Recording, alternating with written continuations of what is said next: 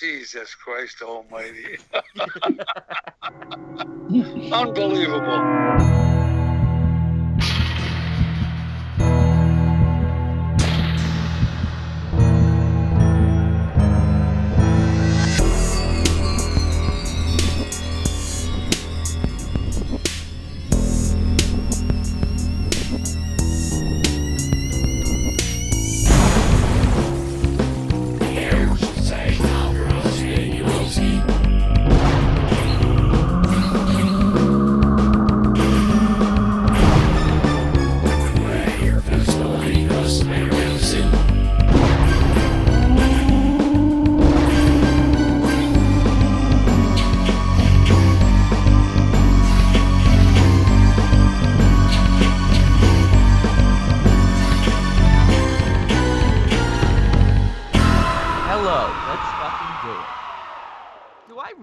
Sound the same like right now versus before? Because like I'm like my OCD is kicking in right now, and I'm watching the microphone levels. It goes from 100 to like 93 to 87. You're fine. You sound. It must be processing for you, but you sound fine. You sound consistent. No, it does. It auto adjusts. Yeah. I can't change it, but I sound the same right now as I do. Right now, I sound the same as I do right now. Yes. Right now. Right now, sound the same as I do right now. Yep. Really? Right now. No, because it goes from 85 to 100. And it doesn't automatically adjust back up. That's annoying. It should adjust back up. 15 doesn't matter. It's such a minuscule number. It's not going to affect anything. Except the 15 in my pants. That ain't minuscule. 15 centimeters. And, of course, you're measuring from the back of your balls. Back of my balls? I measured from the back of my anus. What a way to open the show. We're recording. They get to hear my... Everybody knows. Hello. I'm saying patrons like it's any other people on there besides patrons. It's nice to say the word patrons, though. Yeah. Listeners. But no, I literally forgot for a second that it's only patrons who are listening. We're talking like we're Mexican today. You know? Oh, Mexican... That's what's funny. JP does something that's stereotypical Mexican. Okay, it's funny. He doesn't realize it. He doesn't say 22 shots. He says 22 shots when he talks about his show. Because I always joked about that. How when Mexicans talk, they always put the emphasis on a different part of a conversation. Like a friend of mine, for years I used to call him a Mexican. He's not. He's Italian and Polish. But he used to, instead of saying, last night I was watching TV. Not TV. TV. He put the emphasis on the T instead of the V. So I said, what are you, Mexican? I used to tell him. So that was for the year that, for years that was the joke. But you guys get what I'm talking about? JP also does something else very Mexican. He uses the Home Depot parking lot as a bus station. JP is one day going to hear. You can tell Christian's not feeling well. I am not feeling well. Yeah, because usually he's laughing. I'm like, The last time I wasn't feeling well, I think I was down here wearing a hoodie as well, trying to sweat it out. Well, guys... It may be a short show then. And that skeleton in the back is looking better than Christian right now. You should put that. Like coming out of look at it, it's sweating out of my pores here. It's working. That's good. This should help it. They actually say. Oh, that's nice. No joke, because when I got really sick once, I bundled up. I was under the covers. I had a heating pad on, and I was sweating my balls off. They actually say it's better to not take off the layers. Be cold, shake, and shiver, and sweat it out that way. Be cold? Yeah. Not sweat it out. No. Shake, rattle, and roll. Right, exactly. The honky-tonk man. Yeah. And listen to Brandon, because I'm sure Dr. Lipschitz gave him all the best advice. You know? Speaking of cats in the bag, look at this. You laughed at me last look, he's show gone? Because I talked about that Trick or Treats. No, listen, I talked about that Trick or Treats cover. When you look at that just walking by, just look real quick. An ear in a bag. See, I always thought it was like a cat tail. You know, did you ever see like a striped cat? You know what I mean? And they had and not just me. I would tease a friend of mine that wanted to watch the movie. I said, "You want to watch that movie? A cat in a bag?" And then I would always talk about watching it. So not just me, but other people thought that it was a cat in a bag. Can you see how it could be confused as a tail? You know? Not at all. Maybe, maybe a butthole. You're gonna have to post it and get everybody the Cult of Z to say yes, I agree. Yeah, it's just like everyone saying Jamie Lee looked like a man on the cover of the Fog all of a sudden. She always did though. She's not her most attractive in the fog, but I just thought it was a man. I wasn't ragging on her. I didn't know it was Jamie Lee. Just him passing a look, and I think it was the clothes, the jacket looks like a man's jacket. Just looked like a guy. That's all I'm saying. I always thought it was until like years later. And like this, if you just see it in passing, just walking by the video aisle, yes, it could be a cat. But I mean, but if I put this up and someone zoomed in on it. You know what it looks like? It looks like one of those fake heads that the magician gives to Pee-wee in the magic shop. Yeah, you're right. He holds it up. Wow, what a reference! Like that is a bizarre. That's what it looks like. I'm staring at it through the bag. It looks exactly like that. And it also kind of looks like a snake. Do you ever see like a coral snake? You know, like a. Now look at it. Can't you see a snake in there? I could see a snake in there. I could see a snake in here. I could see two snakes. Oh, we're changing it from skunk to snake? Oh, yeah, fucking snake. S. People with names with S's are snakes. Yeah. Episode 120. Welcome to it. Yeah. Holy shit. I got to tell you. All right. Welcome. To start this show, though, I went, I had to drop my daughter off at dance earlier, as Saturdays are kind of crazy, as I mentioned to you guys in chat. But the reality is, I don't even know where that came from. On the way back, a song came off my playlist, and I hadn't heard it in ages, and I fucking love it. It's not even really a song; it's just a track. Do you remember Dave Toole, "Message to Harry Manback"? This is a joke, I'm sure. No, it's not. It's not a joke. You have Harry Manback. Message to Harry Manback. It's not. Of course, it's Toole playing with the name. Whoa. Hold on.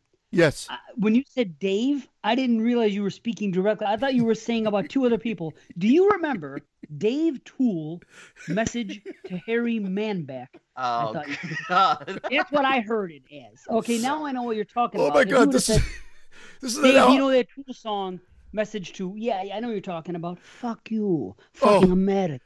Yeah. If you don't know it, Brandon, you got to listen to it. Write it down. Message to Harry Manback. It's literally an answering machine message from an irate Italian guy speaking a little bit in Italian and a little bit in broken English. And they put this haunting piano track in the background. And it's haunting. It's somewhat freaky because of what he's saying and hilarious. All rolled into one. Absolutely. I'm scared to Google Harry Manback, though. You won't show up. Okay, but the thing, don't have Brandon listen to the other one though. Fucking Der Eggs von Satan. That might really fucking scare him. You know, that's great. That's another good one. I know. Yeah. You know what it is though? It's a recipe. You know what that song is? Yeah. It's hilarious. It's about eggs and shit. That's what solidified me as a Tool fan. Because I already had Undertow, but when that album came out, every track on that is great. Every track on that, it's. I'm so glad because I had the CD for years and then I lost it or it's scratched to shit because I played the hell out of it, and they weren't on Apple Music because I guess all the litigation around their music and whatever. Now they are. They've been out for like 6. The CD? What were you playing it on, a record player? No, I was DJing with it. Yeah. You were mixing it. Trying to. You were in the 5-disc changer. I was trying to make myself the Cenobite from Hellraiser 3. Prick bastard, you. What, Butterball? No, CD head. I know CD Butterball. Chatterer? You look more like Chatterer tonight. I want to bite your fucking face off, Chatterer. There should be a Butterball. We should do a spoof of Hellraiser. Butterball turkeys? And yes, he should be a turkey, a walking turkey that's a Cenobite with like hooks on it. That could be Butterball. That'd be awesome. And then Chatterer could be like some guy that's like, I don't know, tweaking on meth or something or some shit like that. That would be Watson. See? Why is Watson tweaking on meth? It's the energy that when he comes on this show, I kind of make it look, I make it sound like a burn, but he always comes on with this height. It almost sounds like feels like he did like 5 lines of coke, and it hit, and it's like, okay, guys, I'm here, and then he's like all into the show when he comes on. If you don't believe me, go listen back. You know what's going to happen now, don't you? Now, when I do Wadzi with him, when he comes back and everything, he's going to come on. It's going to be the fucking quiet storm. No. Hello, this is Mr. Watson. Yes, you're going to get that in his head. He's going to get insecure, and everything's going to change about good old Watson. Speaking of you causing It worked. trouble, It worked, Brandon. we have a listener, a patron, of course, Glenn Wolf. All right, he thinks that you, Christian. Sorry. Yeah, there you go. And he's making fun of him. He thinks you have a problem with him. And he messaged me the other day and he says, Oh boy. I'm getting caught up on the past shows and I just finished the Craft show. Christian just hates every movie I pick for you guys. First Attack the Block and now The Craft. Oh man, really? Yeah. I have come around a little bit on Attack the Block. I was in a shitty mood. I think I even admitted it afterwards. And you guys, your love for it, I'm like, yeah, it's just, it's the shitty characters. I just find it hard to relate to them. But I've come around to that one, Mr. What about Wolf. Stomp the Yard? Stomp the Yard even more so. I love tap dancing. Yeah. Attack the block and then stomp the fucking yard. The Craft, yeah. I'm sorry, Mr. Wolf. Well, listen to what he says. Man, you better say that. Listen, he says, I thought he would be the one who liked Attack the Block and he hated it. And then I figured you would be all about The Craft and he couldn't even talk about it. So, yeah, poor Glenn. Wow, I owe Glenn a massive apology. Yeah. Glenn but doesn't, I will say sorry. Glenn doesn't thank me for arguing The Craft, even though I like it, just because this skunk was so quiet the whole time. Yeah, what a dick move that was, by the way. No, it wasn't. No, it would have been so much better if I could just sit here and gush on it. The guy that didn't like it was actually keeping his mouth shut, so I wouldn't have to go heads up with anybody about it. It could have been a nice, pleasant show. But instead of getting out of it, because this guy kept his mouth shut, you took his spot. You go, well, someone's got to antagonize Dave. You know? Somebody has to argue the points, the negative points. If you don't have anything film. nice to say, it's true that we're doing a show, so you got to talk it out. But I do love how Dave spun that around. I wanted to pay $12 to hear Dave just gush over and Christian be quiet. I mean, I'd pay $12 for Christian to be quiet. That spin was almost as good as a spin I did one time. One of my good buddies went away to university, and one of his roommates or whatever had relations with a girl, and after that, relations. The girl they made whoopee. The girl realized that she was gay or bi, so he took it really hard. He's like, oh my God, like, what have I done? Like, I mean, was it? I'm like, dude, after you, no other man could compare. So she went to a woman. And I made him feel the best he's ever felt in his life. That's a spin. I don't know where that came from, why I remembered that. Fuck we're talking about. So what are you going to do for Glenn? Yeah. He's going to turn him into a woman. He's going to spin him around. I don't know what I'm going to do for Glenn. Yeah. Well, does he have another movie? I'll give him a movie. Don't chat. Like, just give us a movie, Glenn. Shoot one at us. Wow, see that? Shoot a movie. Oh, great. Give us a movie. Yeah, Glenn, I owe you a movie. You pick a movie, and I might not like it, but I'll at least be honest about it. Maybe the third time would be it. But he did say, because we did What We Do in the Shadows, and the way we talked about it, he decided to change it and do it for Halloween on his own podcast, because he has a podcast himself. He started one not too long ago, and he did it for a while, but then he stopped at the end of April, I think, and now they're coming back. His podcast is called Neek Life, Neek. Oh, okay. That's how I'll listen to the first 5 minutes of that show. Even Steven. Okay, but wait for the new shows to come out. He says, wait. Okay, he's never going to listen. Uh-oh. Drink at Timmy's. That's why I always use this. That's why I don't use coffee cups, just in case. That's the first time I've dropped it, by the way. So, and the off chance it happens, there you go. Shows. You want to make sure that didn't startle Oreo and he didn't run away after you dropped that?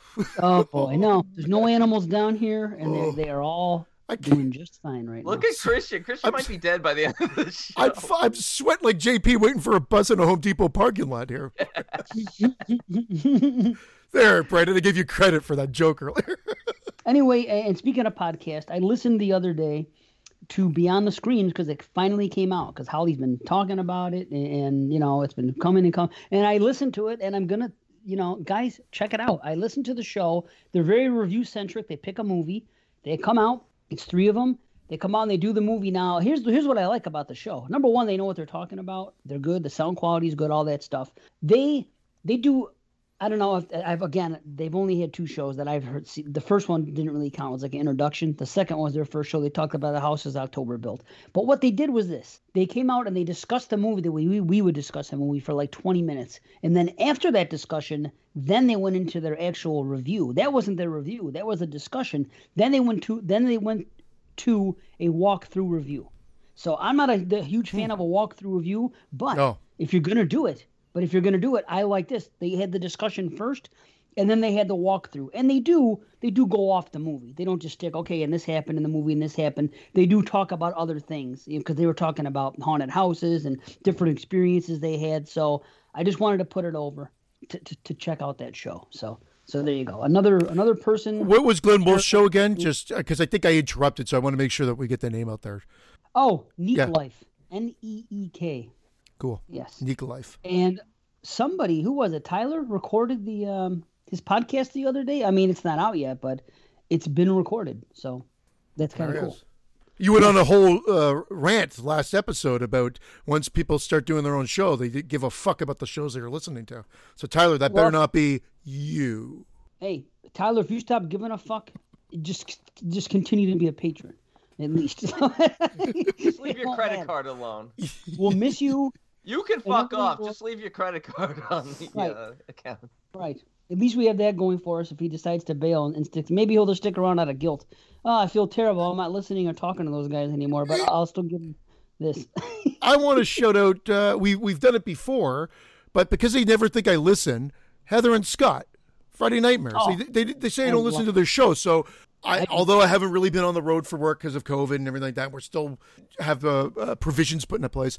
I did have to go out one day, so I listened to a couple. I listened to the first half of the first episode. No. I've listened before. I'm trying to think. The one where they talked about open 24 hours. Because and then I listened to the relationship one. I think it's 2 separate shows. So, yes. And the cannibal one too. So I've listened to 3 now, all recently, because she was getting mad. That is a great show. And again, it goes back to what I said before, because for whatever reason, I said this before, but they still think I didn't listen. It's the way they communicate with one another. And if Heather doesn't agree with Scott, she'll call him right out on it. Sure. I think there was something about Scott worded something one way and Heather's like, well, I don't agree with that, or the way you said it. And Scott's like, oh, yeah, I agree with that. I was driving with my daughter to work. It was on the relationship show. And I'm like, ooh, Heather just got mad at Scott. And it was kind of funny because I was like interacting. And Allie was like, who the hell are these people? I go, that's Heather. That's the girl you met. She's like, oh, that's the girl that came to the house. I'm like, yeah, that's their show. Wow, so then she thought it was kind of interesting that's too. A random chick that just showed up at our house? Yeah, knocking at the... Christian, let me in. I'm a patron. Yeah. I get full access to your house as a patron. Full access. How much would that be? Yeah, I don't know. We haven't put that tier on yet. But no, great show, great conversation. I can't 100% agree with Open 24 Hours. They both hated it, or seemingly hated it. Don't get me wrong. I have issues with the story. I have issues with the story structure, but from a visual standpoint and just from a flow, quite enjoyable in that regard. But yes, there is definitely narrative problems with the movie. Well, yes, just do yourself a favor. Do not listen to the Fresh Cuts episode on Open 24 Hours. If you think what they said on their show was bad, boy, they tore, some of the people on that show tore it apart, and I couldn't disagree more. But again, you're not going to listen to that show anyway, because it's walkthrough. Well, that's it. It's walkthrough in every sense of the word. I mean, I love the show. I love. I'm not talking about. Well, I'll say right now that I love all these shows that I'm talking about. Okay, but when I talk about the Fresh Cuts show, I love No More Room in Hell. That's the exception. No. I love No More Room in Hell, but Fresh Cuts, I can't do it anymore because I just don't like Mike Merriman. I don't like listening to the half-hour step by step. This is what happened in the film, and there's like 30 minutes of nobody but Venom talking, just telling you. I'm too OCD for that. I gotta get to the next part. Yeah, but no, it has nothing to do with Venom that. Talking is 30 minutes too long of Venom talking. Good guy. 30 minutes of anybody talking straight to tell a story, it's just not my cup of tea. I don't need... Especially a cat story. Need someone... I was thinking the same thing, Christian, but I didn't say it. Come on. Look at Dave What now. did he say? Wait, hold on. The Did I get that? stories. Cat stories. Oh. Yeah, but that's Aw. a cat story. That's something Aw. you've never heard before. Aw. A movie. If I sit here and tell you, okay, let's talk about The Shining. Okay, so now the opening scene, we see a road, a stretching road. We see a car going by, and then this happens. We see somebody walk into a hotel. He's going in for a job interview. He sits down at the interview, has a nice discussion with Mr. Ullman, I believe his name is, and they discuss what's happened in the role. And I did this for half an hour about the movie The Shining. You've already seen the movie. Even if you haven't seen the movie, you're getting the whole thing. Would you rather hear 30 minutes of that or a cat story about something you never heard of before? I'll take the cat anus story any day over The Shining. And I'm not knocking. Oh, stop. I'm not knocking anyone for doing it or Fresh Cuts for doing it. It's just not for me. I check out. I prefer discussions. I do too, man. I agree. Instead of a walkthrough. I don't need that. I don't need someone to tell me opening scene to final frame what happens in a movie and every little, especially if I've seen the movie. Then I definitely don't want. It's like somebody, reading you a book that you've already read and sitting at your bed at night. Okay, I'm going to read you Harry Potter and the Sorcerer's Stone. I've already seen the movie and read the book. Have you ever watched a movie with descriptive video? It's great. Just close your eyes and it's all joking aside, if I was blind, that's the way I would do it. But when I'm listening to a podcast, I don't need it done. No, I do not. Again, talk about individual scenes, what they might have meant to you, go that route, but I don't need a walk for walk. I wholeheartedly agree. And that I'd go with the cat story. It's not a diss. Thank you. And the thing is, I have messaged Venom privately and told him I really admire. Fuck off. No, I really admire your recall. How you can watch a movie once and remember all this shit. I could watch a movie 3 times, and so as a podcaster, you have a skill that I do not have, and I'm going to put you over for it. That's great. I can't do it. I mean, sometimes he sees a movie. Put him over times. What? Your knee? Yeah. Bad Venom. So. Just that type of show format just is not for me. I love the loosey-goosey discussion, having fun, and topics and everything else. I just don't want that. Loosey-goosey? Yeah. A loosey-goosey podcast. And again, I'm going to talk about Movie Misfits. That's what you have to listen to that, Christian. You definitely have to. All right. Now that one is that Travis? No, that's the night. What's the It's your cigar buddy. Oh, John Rhodes. Correct. It's John Rhodes and crew. Check them out. They Pass. are new. I'm joking. But that's what I'm saying. That's a really good show. I'm telling you. Just check it out. I'm delirious with sickness. I will check it out for sure. Movie Misfits and Neek. Yeah, Neek Life. Neek Life. And Beyond the Screams and everything else we've talked about. And Nickelodeon. Heather and Scott. Why did it slip me? Nickelodeon. The Friday Nightmares. Oh, Friday Nightmares. Yeah, hello. Nickelodeon. And B, you're a heel too because of the damn pumpkin thing. So get used to it. All October, everyone's going to be relentless, busting your balls about these fucking. But you I can't get enough. I can't get enough. I absolutely don't, because people are missing the point I made when talking about Halloween 2018. Is that what's the point about the pumpkins? They threw in 10,000 pumpkins in front of a house to try to recreate an atmosphere and a setting and a feeling of 1978's Halloween, which had like maybe one pumpkin in it. And they couldn't spring. And they couldn't even come close. Yeah. They're not doing that to overcompensate. People do they are. It's all over. They're overcompensating for something. Maybe small balls. I know where Braden's going with this. Like, as much as I love the fact that people are busting his balls over it. I know. That's the other thing. But Braden's onto something. It just doesn't bother me. But yes, that's trick or treat is very much the same way. Every house is done up to the fucking nines. But I mean, that's what you kind of want. You want that feeling. Have I mentioned Goosebumps? Goosebumps. Giveaway. Goosebumps 2. My son's watching right now. See, it runs in the family. He's got good taste. That one's got like some good atmosphere as well. It's again, I know why they're doing it. Brandon's right. Yeah. We said we were never going to do part 2 electric anything. Right. It's got to be Goosebumps 2 on the goose. On the goose. You got goosed. Or Goosebumps. Goosebumps. Goosebumps 2 on the Quacks. How's that? How about Too Goose, Too Bumpy? Oh my God. I don't know which one of those jokes was the worst. They were all bad, but Chris is fucking That was hilarious. so bad it was good. Yeah, Chris is hilarious. he's gonna be dead before the show ends. There's no doubt about it. I think Quick, Goosebumps get to 2 the on the fork. was I like Goosebumps 2 on the move. On the move? goose. On the goose. On the on the goose. Here's what I want to know. Speaking of goose. What's When good you for the were- goose? Good for the gander. Indeed.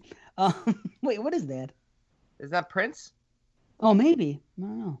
What's good for the goose is good for the gander. Doesn't I sound thought like it was a Prince. movie It sounds like quote. fucking- No, it's Yeah. the beginning of like a Prince song, I think. maybe. Little it Red is. Corvette? Okay. I'm looking it up now. What was I gonna say? Damn it. I don't Message know to what Harry I was Manback. thinking. Write down message to Harry Manback, Brandon, before you forget. Yeah, right there too. Fuck you. Was that a real message? Yeah, that was. I thought maybe they recreated it, but the rumor is it's the real voice message. And he left like 2 or more, and so because there's a message to Harry Manback 2 as well, but not on that album. It came out on their special one. But the first one is, "Fuck you, fucking American. Why is it that 1 in 3 Americans die out of cancer? Why is Cancer. that? Yeah. I hope somebody in your family dies soon." Oh no, Fuck it's you. Ready for the World. Oh Sheila. Oh, RFTW. Oh yeah, great song. Yeah, Yeah. you're right. Oh Sheila. Yeah, great. I shit. always say, what's good for the goose is good for the gander. Which is a When you quote, said it, which is an old saying and a quote from a movie. What movie though? Isn't it like? Sounds like it should be like a Sons of the Lambs or something like that. It's He sounded like Hannibal Lecter. Sounds like the goose. Silence of the geese. I knew it was coming.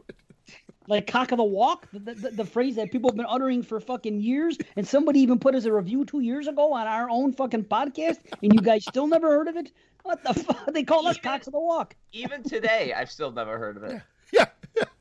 Without listening, only on this show have I heard it. Oh, I saw Dr. Chilton. Speaking of Silence of the Lambs, I saw him in a movie recently.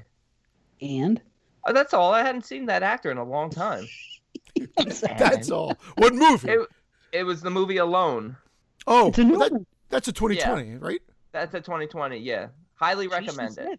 Highly recommend it. Yeah, Jason Smith always has to be the first. I don't hear anybody talking about this movie. Like, you're not listening. Yeah, Mr. People are Marco talking Polo.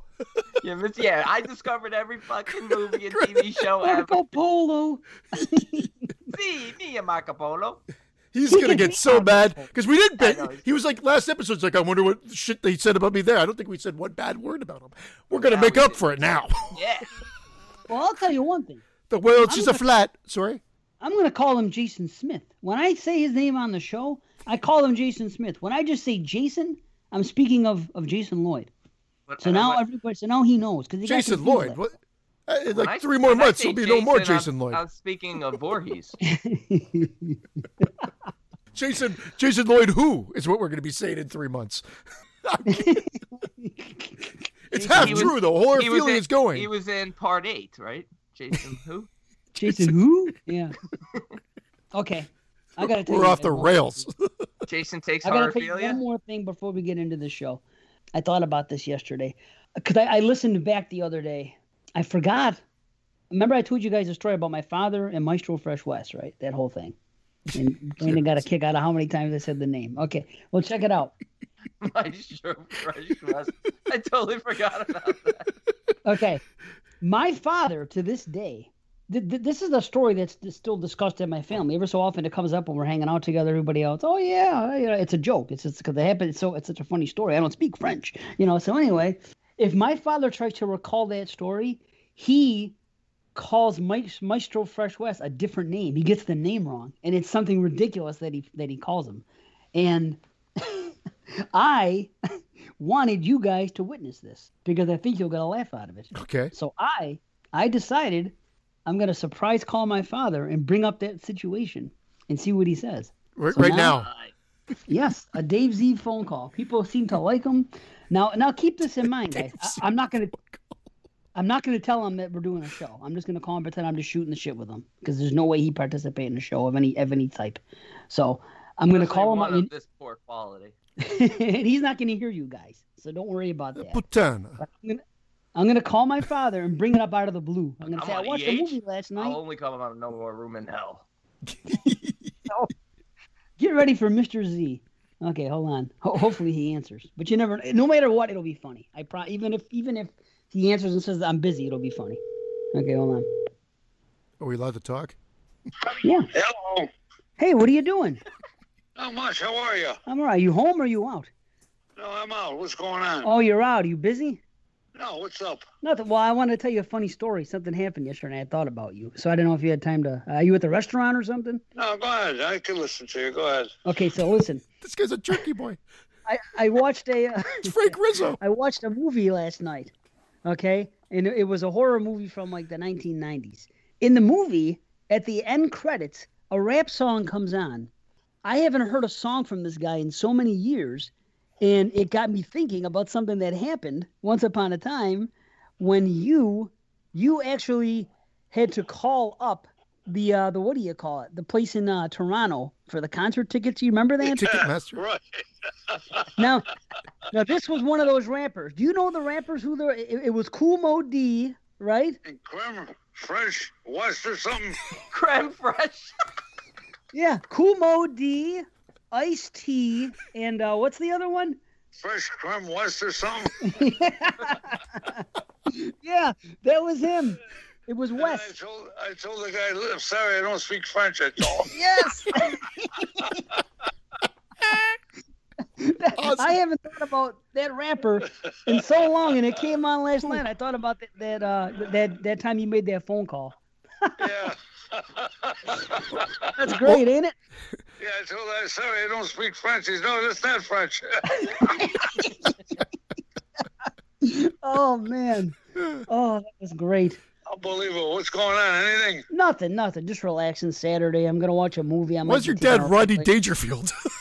Where you Ask him to say I had a rough day today. I might be going to pick up a I might be going to pick up a what do you call it? A shelf for my basement to display movies on because they're closing all those video stores. You know, Dr. Vin there's not Butts. any more video stores at all How come? in Buffalo, in New York. Why? Hey. Why? They all Why? Is he getting? Ask him if he gets any respect. because of COVID. And now the business was bad to begin with. People just aren't renting movies. Nowadays, a lot of people stream them. You know how they stream things on the Of television. course, they get them for nothing. You're right. Yeah, so it's a dying thing. So I might go get a. Cold-D. What did he say? Cold-D. What else was it? Iced tea. Ice-T, Cold-D, and fresh creme West. I'm sorry, I don't speak French. It's great, isn't it? What's Miss Francesca doing? Oh, she's going out today. Her and Irina are gonna go get some sushi because they're celebrating. She got 50 for 50 on her first big test at school, so she's really happy about that. But she's good doing, for her. yeah, she's doing good. Yeah, school she picked up where she left off. So far so good. And that's fine. Yeah, That's fine. Good for her. yeah. So all is well. Can you say I get no respect just out of the blue? Oh, Jesus Christ. I haven't thought about that in years. Yeah, I thought about you right away when I heard that rapper, that West guy. He came on. I was like, oh, that's him. You know? That's him. Yeah, Creme brulee. That game tomorrow. yeah. Should be a good one, huh? Well, we'll see what develops. They got a good team, that. But you know what? They had to come from behind in one of them games. Just like Brandon. Well, we'll see. Buffalo beat them. Why not? Yeah, I hopefully they will. Hopefully they'll pull it off. You know? Because that kid had a real good game last week. Absolutely. Yes, he did. Yes, he did. Do you- Como D and French. What? You know, I saw that guy. That guy, West, he opened up for Public Enemy. Do you remember when I was in high school when I went out to Toronto? I took the Cadillac over the border on a school night and went Uh-huh. I went to see Public Enemy in downtown Toronto. And I got in trouble with you guys for it because I didn't tell you because I knew you'd never let me go. And I saw Of that course I went. that guy opened up for him. But that was that night. What, I got home at like 4 a.m? Jesus Christ Almighty. Unbelievable. Yes. Unbelievable. Sorry. Talk to Mike. Yeah, I saw him last night. He was over. We watched some wrestling. Yep. Who was over? Was Scott with him? No, Scott's not feeling good. I'll tell you all about it tomorrow. Oh, yeah, you were telling me about him before last week. Yeah. He's still not up to par. Poor man. Yeah. So he might come by tomorrow. I might talk him into it. We'll see. Good. I'd like to see him. I know. hope he does come. Yeah. All right, son. Okay. Pick up that pizza, and I'll see you tomorrow. Absolutely. All right. Have a good day, Dad. All right, son. All right, thank All you. right. Bye-bye. Okay. Bye, Dad. That was fucking epic. That was great. I do wish he said I get no respect. First he said like Frank Rizzo and Rodney Dangerfield like mashed into one. It was awesome. He's a character. Oh. He is a fucking character, man. Like that's like I feel like you set that up. Like that's not your dad. That's an actor you hired to play a character like that. He's a when he said soundboard. Creme Fresh West. Creme Fresh West. and then he changed it again. Fresh Creme West. And then he called him French Creme West. Yeah, fresh. Not even West. Yeah, he changed it like 6 times, but Creme Fresh West was my favorite. Oh, that was epic. Oh, it was awesome. It was great. That's the show, everybody. Take care. Honestly, we can't really add to that, so we might as well send it here. Yeah, let's talk about what we're watching here. What we did watch. We Demons and Demons 2, and that was a double feature picked by Roberto, and The Fog by Mr. John Rhodes. So I'm really excited about this show. Oh, okay. Yeah. So I guess we should you think The Fog should be the main event? We do Demons 2 to jump out? Sure. I am certainly fine with that. All right, let's start with Demoni, a.k.a. Demons, 1985, directed by Lamberto Bava. A group of random people are invited to a screening of a mysterious movie, only to find themselves trapped in the theater with ravenous demons. I gotta tell you, man, I've always loved this movie. It's a personal favorite of mine. Really, it's a balls to the wall gore fest. That's it. There's not a huge story here. There's no hidden meanings. It's just fun. I will say, from a narrative structure, it does get a little convoluted at the midway point, and we'll get into it a bit. But from a ride of just great gore, amazing looking monsters, and just sheer action, and plus Tony the Pimp is the most quotable. I've quoted that she's right. She took off that mask and scratched herself. Get it? Because of that scratch, she became a demon, an instrument of the evil, just like they said in the movie. You heard him, right? I love it. For the longest time, we thought he said Candy. She took off that mask and scratched herself, Candy. But then when I used to look at the credits, I'm like, there's no character named Candy. So then I had the subtitles on. I followed you guys, and I put the subtitles on to finally figure out what he says. He says, get it? I don't know how we got Candy from Get It, but as a kid, we thought it was Candy. Wow. No shit. I thought the stripper's name was Candy.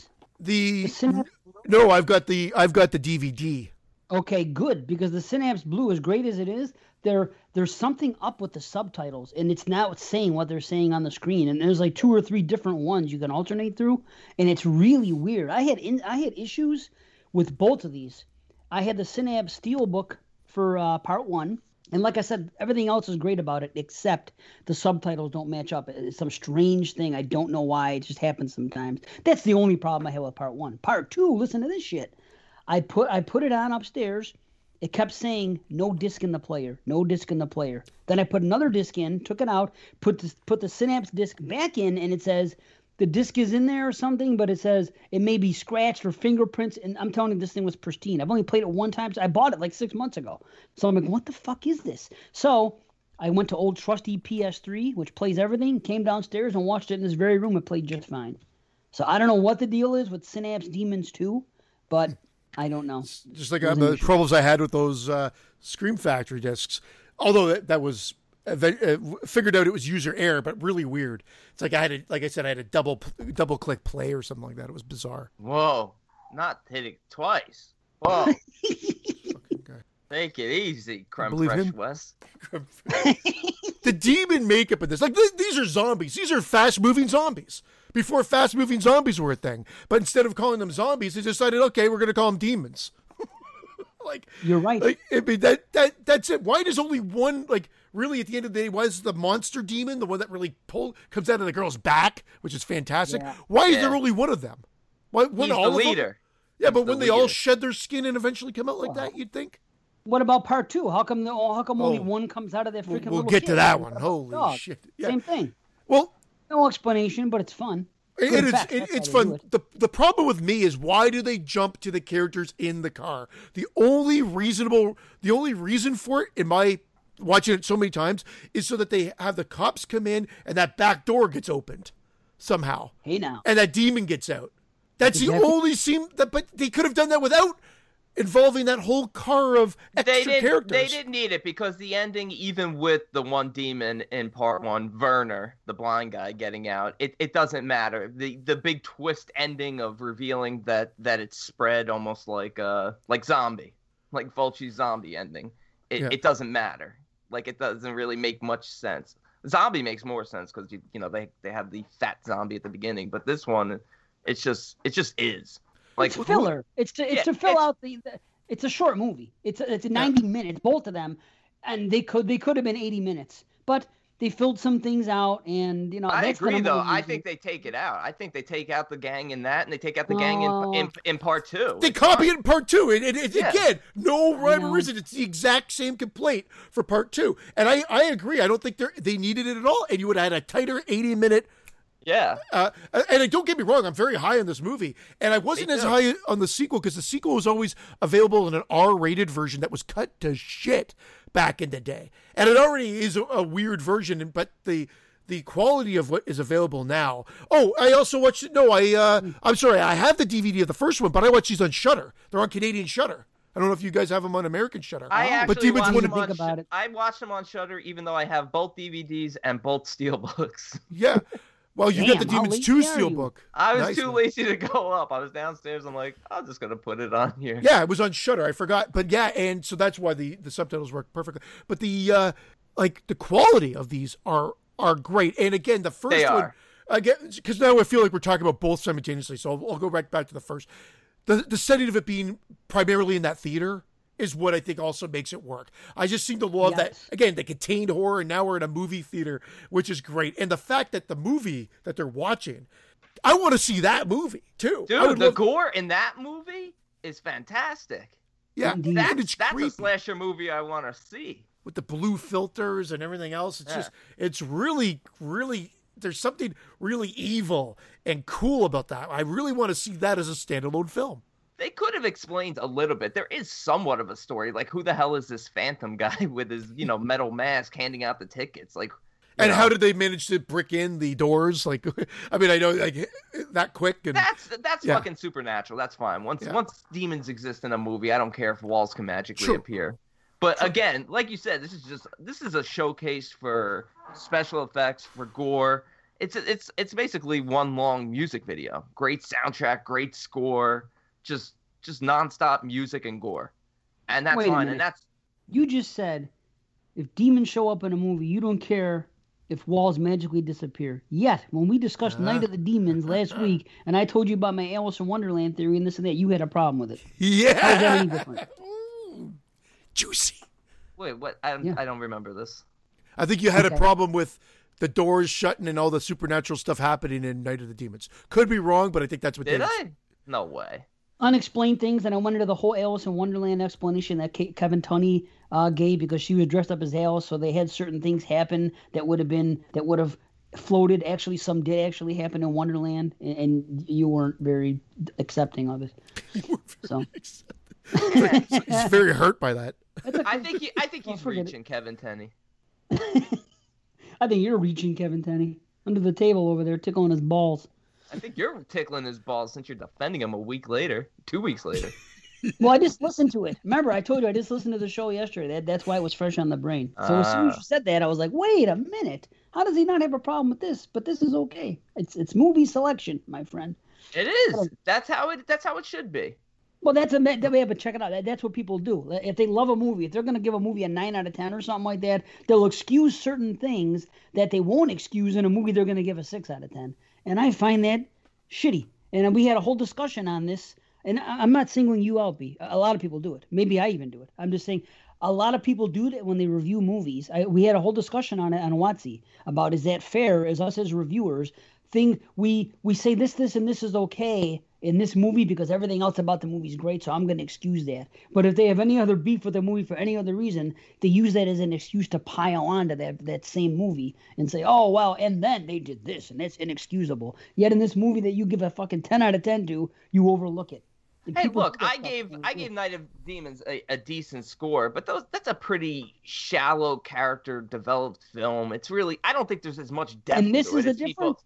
I think this film has better characters, even though they don't even try to develop them. More fun, some of them. Mostly Tony the Pimp, though. We're not. Tony That's the it. Pimp. Tony the Pimp. I like everything George, he says. I like Ken. I like Cheryl. I like everyone in this. I like all the girls, I'll tell you that. And I like Argento's daughter, even though she's like 15, 14 in this. Well, she looks like she's 8. Yeah. She's Wait like 14 in this. It's the other one? It's his first daughter that's in this one? Yeah. Oh, I thought part 2's the one that has. Part 2 has two. Ozzy is in part 2, but part 1, the girl with her boyfriend who's wearing the green shirt. She's the one who's crawling on the floor when the demon falls on her and starts spitting on her. Yeah, that's his daughter. I know that was her. Oh, okay. I know what she looks. She's also in Phenomena. Is she Anna? Anna! She got my girl. Get out of the way. My girlfriend, Anna! Some of the dumb. I love. There's a charm to these films when they're dumb. Don't untie it. Cut it. In the beginning, doesn't it remind you of a typical Argento film? Like the girl sitting there even reminds me of Jessica Harper in Suspiria. She got the dark hair and the big eyes, and she's looking around. It's deaf to me that, and then her being pursued. It's like almost Giallo like, but by that guy with the ticket. Opera on the train. Yeah, it's cool. Yeah. I like the beginning of that. I like the way they kick it off. It has all the typical Italian stuff in it. You know, people always say it's Argento's Demons, and it's not. We know he didn't direct it. Lamberto Bava did. Yeah. You know, but a lot of people credit him. But Son of Mario, which we think we have to bring up. Like, I mean, he passed the baton, and the son did something different, but effective, man. Like, again, it's all about the lighting here, the gore, the location, and the pace. And did you see it, Christian? Did you spot the elf on the shelf? I did not spot the elf on the shelf. Nicoletta Elmi. And I hope I'm not butchering her name. Didn't she's dressed like an elf in this? I'm sorry. The redhead. Wait, the girl with the green. Yeah, the red. Yeah, so she's pretty. Yeah, she's been in a million movies. She was in Deep Red. She was Who Saw Her Die. She was in Barren Blood. So she worked with Mario Bava and Lamberto Bava. But every time I see her in this movie, I'm like, why is she dressed like an elf? She's an elf in this. I guess you're right. She's kind of elfkin magic. But again, when that Boyle appears on that one, the one streetwalker Candy neck. Let's just call her Candy. And it blows up. I call her Rick James. Oh, Rick James, that's hilarious. And it just explodes. Call her Rick Jane. We're in a different realm now because that Boyle exploding is amazing. Then they top it with the fingernails coming out. And if that doesn't get you, the teeth pushing out the other teeth and the demon teeth come out. It's just one thing after another. But that demon makeup, I don't think it gets enough credit. These are scary. They look scary. They move scary because of the rapidness. They're like these are freaky fucking demons. So this movie's fun, fast-paced, and scary. The one, like, I guess from a narrative standpoint, I said it stumbles introducing that car of characters and cutting back to them. They're not necessary at all. There's not a lot of depth, but you don't really need it in this movie. This is just a fun, balls out horror film to watch with your friends and enjoy. How about the girl who brings her blind father to the movies? Is that her father? I always thought it was her lover or her husband, and then she started cheat. Or and she just cheat with another guy in the theater. No, I think it's her father. I think I paid attention this time, and he says something like, "My baby, my little girl is dead" or something. Oh, who knows? If you were watching, I don't know. I don't trust those subtitles, so who knows? But then again, you watch it on Shudder, right? Yeah. See how the lovers got killed? The daughter and the guy? They're still making out as they're getting killed. It's hilarious. Yeah. What a way to go. Yeah. But who takes a blind man to the movies? Like, is nobody questioning this? Descriptive video. That was before descriptive video. She's narrating the whole thing. She's Venom in the fucking theater with the guy. She's Venom. No yeah, that wonder. should be his job. No He wonder should he get a gouged professional his job. fucking eyes out and tried to kill himself. Stop venoming me. Poor Venom. Oh, but man, he when should his get a job doing that. when his eyes assisting are blind poked people out, in movies. eyes get poked out. Oh, that's a cool effect. The woman who Oh, has her great. scalp ripped off. Oh. It gets brutal. It gets some pretty mean-spirited kills in here. The only movie I could think of, Italian-wise, that has like the meaner-spirited kills, Nightmare City. Well, Yeah. Nightmare City is fucking bonkers, and some of these kills in here were like, wow, this is the kind of stuff you'd see in Nightmare City. There should be more movies like this. Everybody tries so hard to do a gore film and to build characters a certain way and to have a fucking 45-minute lead in to have kids go to someplace and then get bumped off by whatever it's going to be. There should be more movies like this, and it seems like it's easy to do. The budget would go to the makeup. You bring people in one place together and you just have something evil show up and fucking kill them off. Why does it have to be so hard? I don't know why, but there should be more movies. This is definitely simple and hits almost every note perfectly. The only problem is just give a little bit more to the story behind what's going on. I don't want this movie to be any longer, but you have this guy handing out the tickets. He's clearly there's something up with him. Not just because his face is all mangled, but he's clearly like not human or something. And then when he's got an axe. And then when the pimp, what's the pimp's name? Tony. When Tony's like, we gotta stop the movie. And they go to the projection room, they show these automatic projectors, and there was never a projectionist. So, like, it almost has like a Halloween 3 feel to it. Well, Yeah, true. Like there's I do love the movie coming to life. Like the Purple Rose of Cairo type thought. I love that. The movie within the movie, and that spawns evil. Yeah, just like Woody Allen. Exactly. Yeah, Jeff Daniels was a fucking demon. In Woody Allen was a co-writer on this. They should have just had him in the audience. Oh no.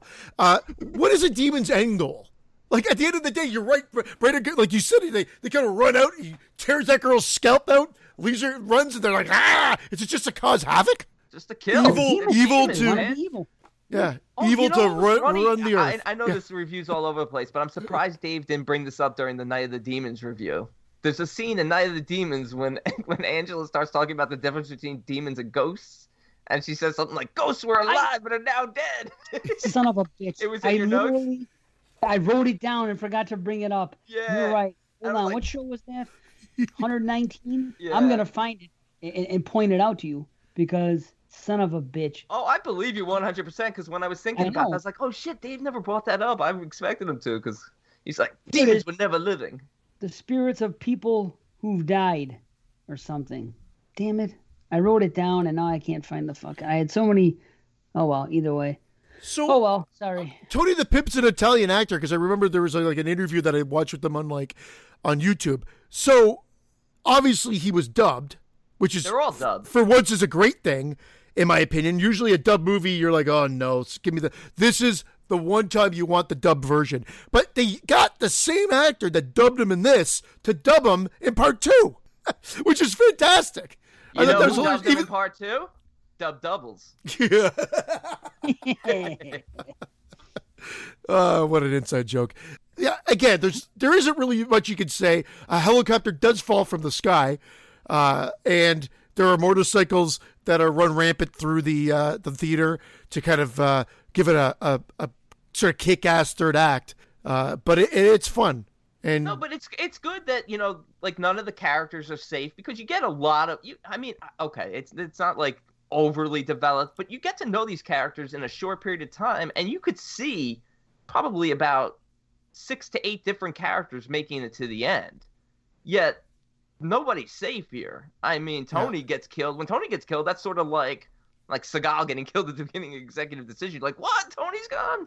the only So it's cool. I think the only other Executive Decision that is funny. Whoa! He's like, whoa! There he goes. Right out of the plane. There he goes.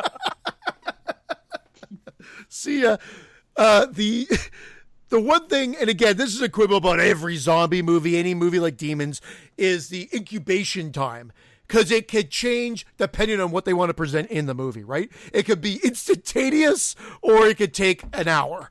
And that's all. I can't just say this is a complaint for this movie. If I want to be nitpicky, the girl at the big reveal at the end is a little weird because I guess they don't really like everything seems hunky dory and then suddenly boom. Well, look, a tiny scratch changes you, so she probably wasn't even aware that she might have gotten scratched on the leg or something. I mean, they are wrestling. The fact that George didn't change, I mean, he's got blood all over him. Like, he should have changed. But I like that Bob shoots her right in the face and just gone. Yeah, done. Little Bob. Credits roll. From House by the Cemetery. I think it's an immune system. Yeah, it is Bob at the end. Isn't that crazy? Yeah, 100%. Man. I think it's like an immune system type thing that can be explained. Look at it this way. The three of us could be in a room and somebody could sneeze and we can catch a cold. I could catch it tomorrow. You can catch it in 2 days. You might catch it in 3. Or the three of us could eat a taco right now, same taco from the same spot. I might have to take a shit in 5 minutes. It might be an hour for you. It might be 4 hours for you. And everybody's body reacts different. Let's go get a taco. JP's fine. He made it. He made it. I always thought about that in movies. Just everybody's body just accepts things differently. You know, in this movie, it's caused by scratching, or other movies it's by biting. But I think you could pass it off as just like an individual. And it adds to the suspense because if you start to see like the transformation like slowly on everyone, then it kind of becomes anticlimactic. I like the fact that that also you could fight it. I mean, Ken fights it. That's like a touching scene when he's asking his buddy to kill him. I like them. I like. I do too. Oh no, I'm not making fun of it. It's good. This I didn't really do much of a review of this, but because I just put the quote. But I reviewed this back on 2001 on IMDb, and it's still there. And I really can't say anything different when I say there. If you enjoy exploiting boils, teeth being forced out of gums by fangs, various munchings, decapitations, and the like. This movie's for you, pretty much. It sums it up. You enjoy boils. Did you say various munchkins? Exploding boils. That should have been the name of our show. Exploding boils. There it is. Are you guys still there? Uh-oh. Go ahead, B. You could talk about the... what was it? I was talking about the iconic scene of the demons in the hallway, and they recreated it in part 2 with them in the hallway of the high rise with the lighted eyes. Yes, yeah, it's very very atmospheric. Talked about the soundtrack. Love the soundtrack. Claudio Simonetti does the score. Fantastic stuff. Just like a fun, like almost like a big music video horror film. And some of the effects are really cool, and some of them I thought the helicopter could have been used better. I thought the blade was kind of just a little bit of a letdown. I get why the helicopter, had to come through so they can get the winch, so they can get to the roof and stuff. And, the showdown on the roof with the Phantom and sticking his head into the rebar. And that's awesome. And also the scene that I don't hear a lot of people talk about enough is the scene with Hannah and Tommy in the air vents. And he's getting freaked out because he hears the demon crawling, but it's her. Yeah. And they keep showing her as human and then showing it as the demon. And then all of a sudden it's in front of him. And he's like, that's impossible. How is it in front of me? And then it turns out it's her who's the demon. Oh, that's a fucking great scene. Yeah. You're right. There are great set pieces in this. And that's what makes it stand above the crowd. It's fun. I just don't like if someone's waiting for a huge, amazing story here, they may be disappointed. But I don't think it sets out to be anything that it's not. Yeah. No, there's not an amazing story here, but I do feel like, I'll stick with this, that there's a Halloween 3 type story here, something supernatural, alienish that somebody discovered and is testing out. It feels almost like it's like a government project here that's never really talked about, like Us, the Doppelgangers. Oh, they meant Us, the show. Government project that's not talked about, like Us. Exploding heads. Like, what was the last thing you said? Oh, see you there. Yeah, see you there. See you there. I needed a question mark. Needed a question mark, a colon, a semicolon. Something, yes. It's a fun movie, man. See, now this to me is a fun popcorn flick. Other people talk about other ones, and they're just more goofy and schlocky. To me, this is the perfect freaking, because there's really no comedy. You sit down, you have some fun with some buddies and freaking have some laughs. You don't have to really pay attention to every freaking frame. Honestly, my one complaint, I guess, is you guys seem to like it a lot. I think that they could have cut back a little bit on the stuff on the screen. I feel like that takes too long when they're watching the movie. I don't need to see every aspect of freaking the movie that's playing on the You know what? I feel I would agree with you if you were talking about the sequel. Same thing to me. I feel in this one though, once the killing starts in that movie with the knife and he's stabbing, you get some really good gore, and he's like, it's really. I agree. But I in agree the, with that. in The the lead sequel, up. I'm like, The lead I'm up, I like, think. I know what you're saying. But I feel love like it. I think it. Yeah, I've said it before. It's the switching gears to the people in the car that I think it's the major. They didn't flaw. need it because they didn't like. None of them were a hero, and none of them even got that crazy a death. You don't even really see them get killed once they get there. No, it's really weird. It seems like it was only to offer an exit or a reason for the exit there. It's so bizarre. And the girl, I mean, the scene with the girl and the coke is funny, but the scene with the girl and it feels wrong because she looks very young to me. You think so? I was gonna tell you she's sexy. I'm glad that's the best. No, part she is sexy. That's why it it feels wrong though, because I like she has a face of she looks like a kid. She has the face of a kid and the body of an adult. She looks like a knockoff Linnea. It would be like, oh, you can't get Linnea Quigley. Let's get. That's funny because this girl did try to stick some lipstick in her nipple. Again, though, all the women were very, very pretty. We have her. We have the lead girl that looked with the big eyes. We have the other girl that looks exotic. We have the other girl, the elf. All real pretty. On the shelf. Yeah, her. You're gonna kill her off? I can't believe you guys didn't see it. I thought for sure one of you would have pointed out that she's dressed exactly like an elf. Oh man, no. How about the posters in the hallway? Yeah, 4 flies. Yeah. 4 flies. No nukes. One of them said. Yeah, no nukes. How about the fact that Werner's just walking around? He almost impales himself on the sword sticking out with the demon mask. Like, Liz, you wanna help this guy out? There's a blind guy walking around with sharp objects sticking out. Right? She's too busy looking for her bald lover. And he immediately touches it, and he's like, "Do not put this on. This is evil." Yeah. Yeah. I'm like, oh, okay. He's gonna have something to do blind with people always know. Yeah, blind people know. They're sixth sense, right? Shouldn't even know not to go see the movie then. What is it? Argento and blind people. He always has a blind person in his movie. Isn't that something? Fulci with eyes. And they always get killed very graphically, and I think it's maybe because it makes them more vulnerable, and then you're like, oh, they won't kill the blind person. Oh yeah, no, they do. I'm surprised nobody complained. Oh, he hates blind people or something like that. You know what I mean? No. They say he hate women. He was just a misogynist. Yeah. He was a misogynist and he was a blindist. You think he hates blind people? I didn't see that coming. Oh. Why? Of course not. Boom. I'm saying. Do you think? No, it was a bad. Took Dave like an extra minute.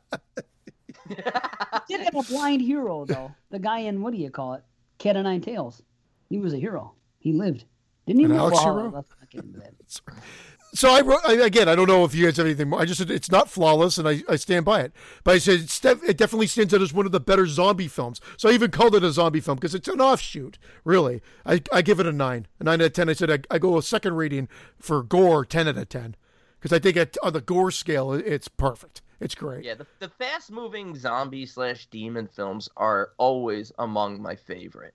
It's always much more terrifying because it's brutal. It's relentless. That's not the type of world you want to live in. Walking Dead type zombies, I'll take that world any day over something like this. I'm with you. I had it rated already on Letterboxd when I added it again, and it was 4.5 out of 5, which is 9 out of 10. So same rating. Beautiful. How about that? Wow. Yeah. I love it the same way. It's a 9 out of 10 for me. Holy shit, she's a friend of mine. That's my favorite line of the whole movie. Bug Out City. Awesome. Yeah, 9 out of 10, man. It's great. Fucking lots of fun. This is a fun popcorn flick. It's got the gore. They don't need too much explanation. Just get on there, see some kick-ass gore and everything else, and enjoy the ride. And Nostradamus sounds like a rap group. That's a funny line. Holy cow! No, so that doesn't make the Hall of Fame, right? Sorry, Brandon, for cutting you off. It doesn't make the Hall of Fame. But that is kind of cool. The movie within the movie talking about Nostradamus predicting things and it kind of mirroring things the way it does in part 2, and the exact scenes playing out. It's almost as if Nostradamus predicted this. Which was it was kind of cool the way they worked that in. Absolutely. Yep. Yeah, great stuff. Demons. Yeah. Well, I think that brings us right to Demons 2, which we've already pretty much does. started talking about. Yeah, same director. A group of tenants and visitors are trapped in a 10-story high-rise apartment building infested with demons who proceed to hunt the dwindling humans down. Basically, if you like part 1, there's really no reason why you shouldn't like part 2. I do feel like some of the special effects don't look as good as they do in part 1. For the most part, it looks great, but I think some of it looks a little wonky. Quick or cheap. A little quick. Yeah, like a little cheap. Like that fucking baby demon. We'll get to it. Yeah, the Ghoulie Muppet demon. Oh, the Ghoulie Muppet. I want to fucking punt that thing through the roof. I want a whole movie of them. That's what I want. Son of a bitch. He's kind of cute. He's kind of cute. But my favorite demon annoying in this movie that only gets one kill in it and then you never see him again, Davy. Motherfucking Davy. Davy. Dog at the keyhole. Yeah. When I saw that, I lost my mind and I texted you guys. I'm like, that fucking dog. There's a scare in the movie. So opening thoughts of this one. Brandon, you kind of summed it up perfectly. I mean, it's pretty much a carbon copy. It's Evil Dead 2. It's I actually said it's Return of the Living Dead 2. Now, I know, Dave, you won't like that because Return of the Living Dead 2 you hate. But I'm talking about Return of the Living Dead 2. They bring back the characters. I know. I see the damn dog, Davey. You have to acknowledge Davey. I do. I did acknowledge it. But they bring back characters who play different roles in this movie.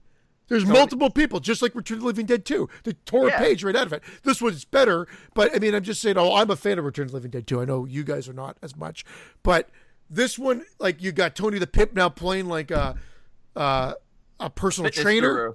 Jack LaLanne. There's more people working out in this building than any other building on the fucking planet.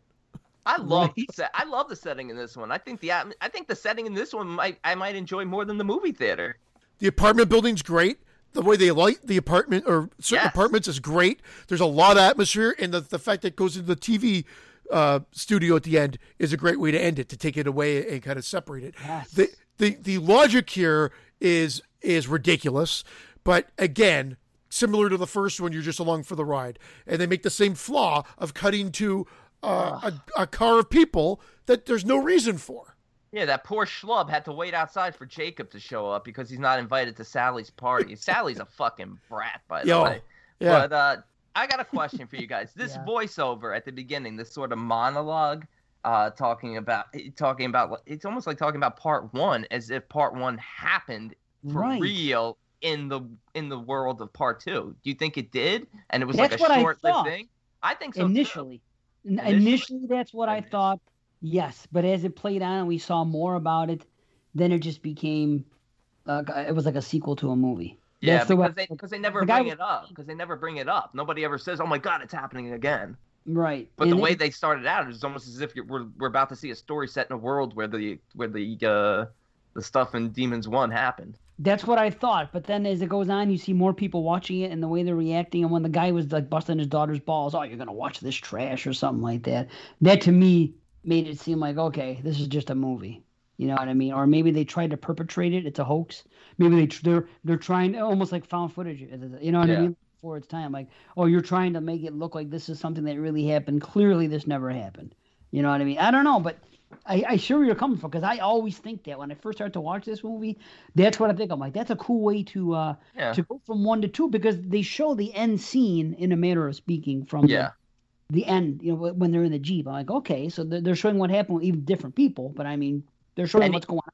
And even the movie, within the movie, they're trying to find this sealed off area. It's like walled off Astoria. It's walled off, and walled off. You know. And you almost think like they're gonna go behind the wall in the movie, and it's gonna be like the movie theater there. I thought they were gonna when they got to that one point. That would have been cool. Theater. It was gonna be a tie-in. It would have been cool. Yeah. Somehow, simultaneously broadcasting and coming out on film too. It was like, again, like I said, logic. It's not that strong suit, but it seems to work within. They make it work. They don't question it. So you're just along with the ride. So you just have to absorb what they're trying to sell you, which is that this demon movie, the one demon sort of notices the viewer and then beelines it for the TV and then comes out of the TV. And Jaws 3, baby. It's He cool just though. freaks out. It's awesome. I love Those it. are good effects. I love that effect. And the demon effects are great.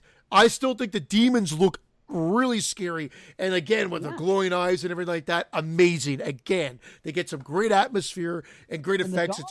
It's amazing in that regard.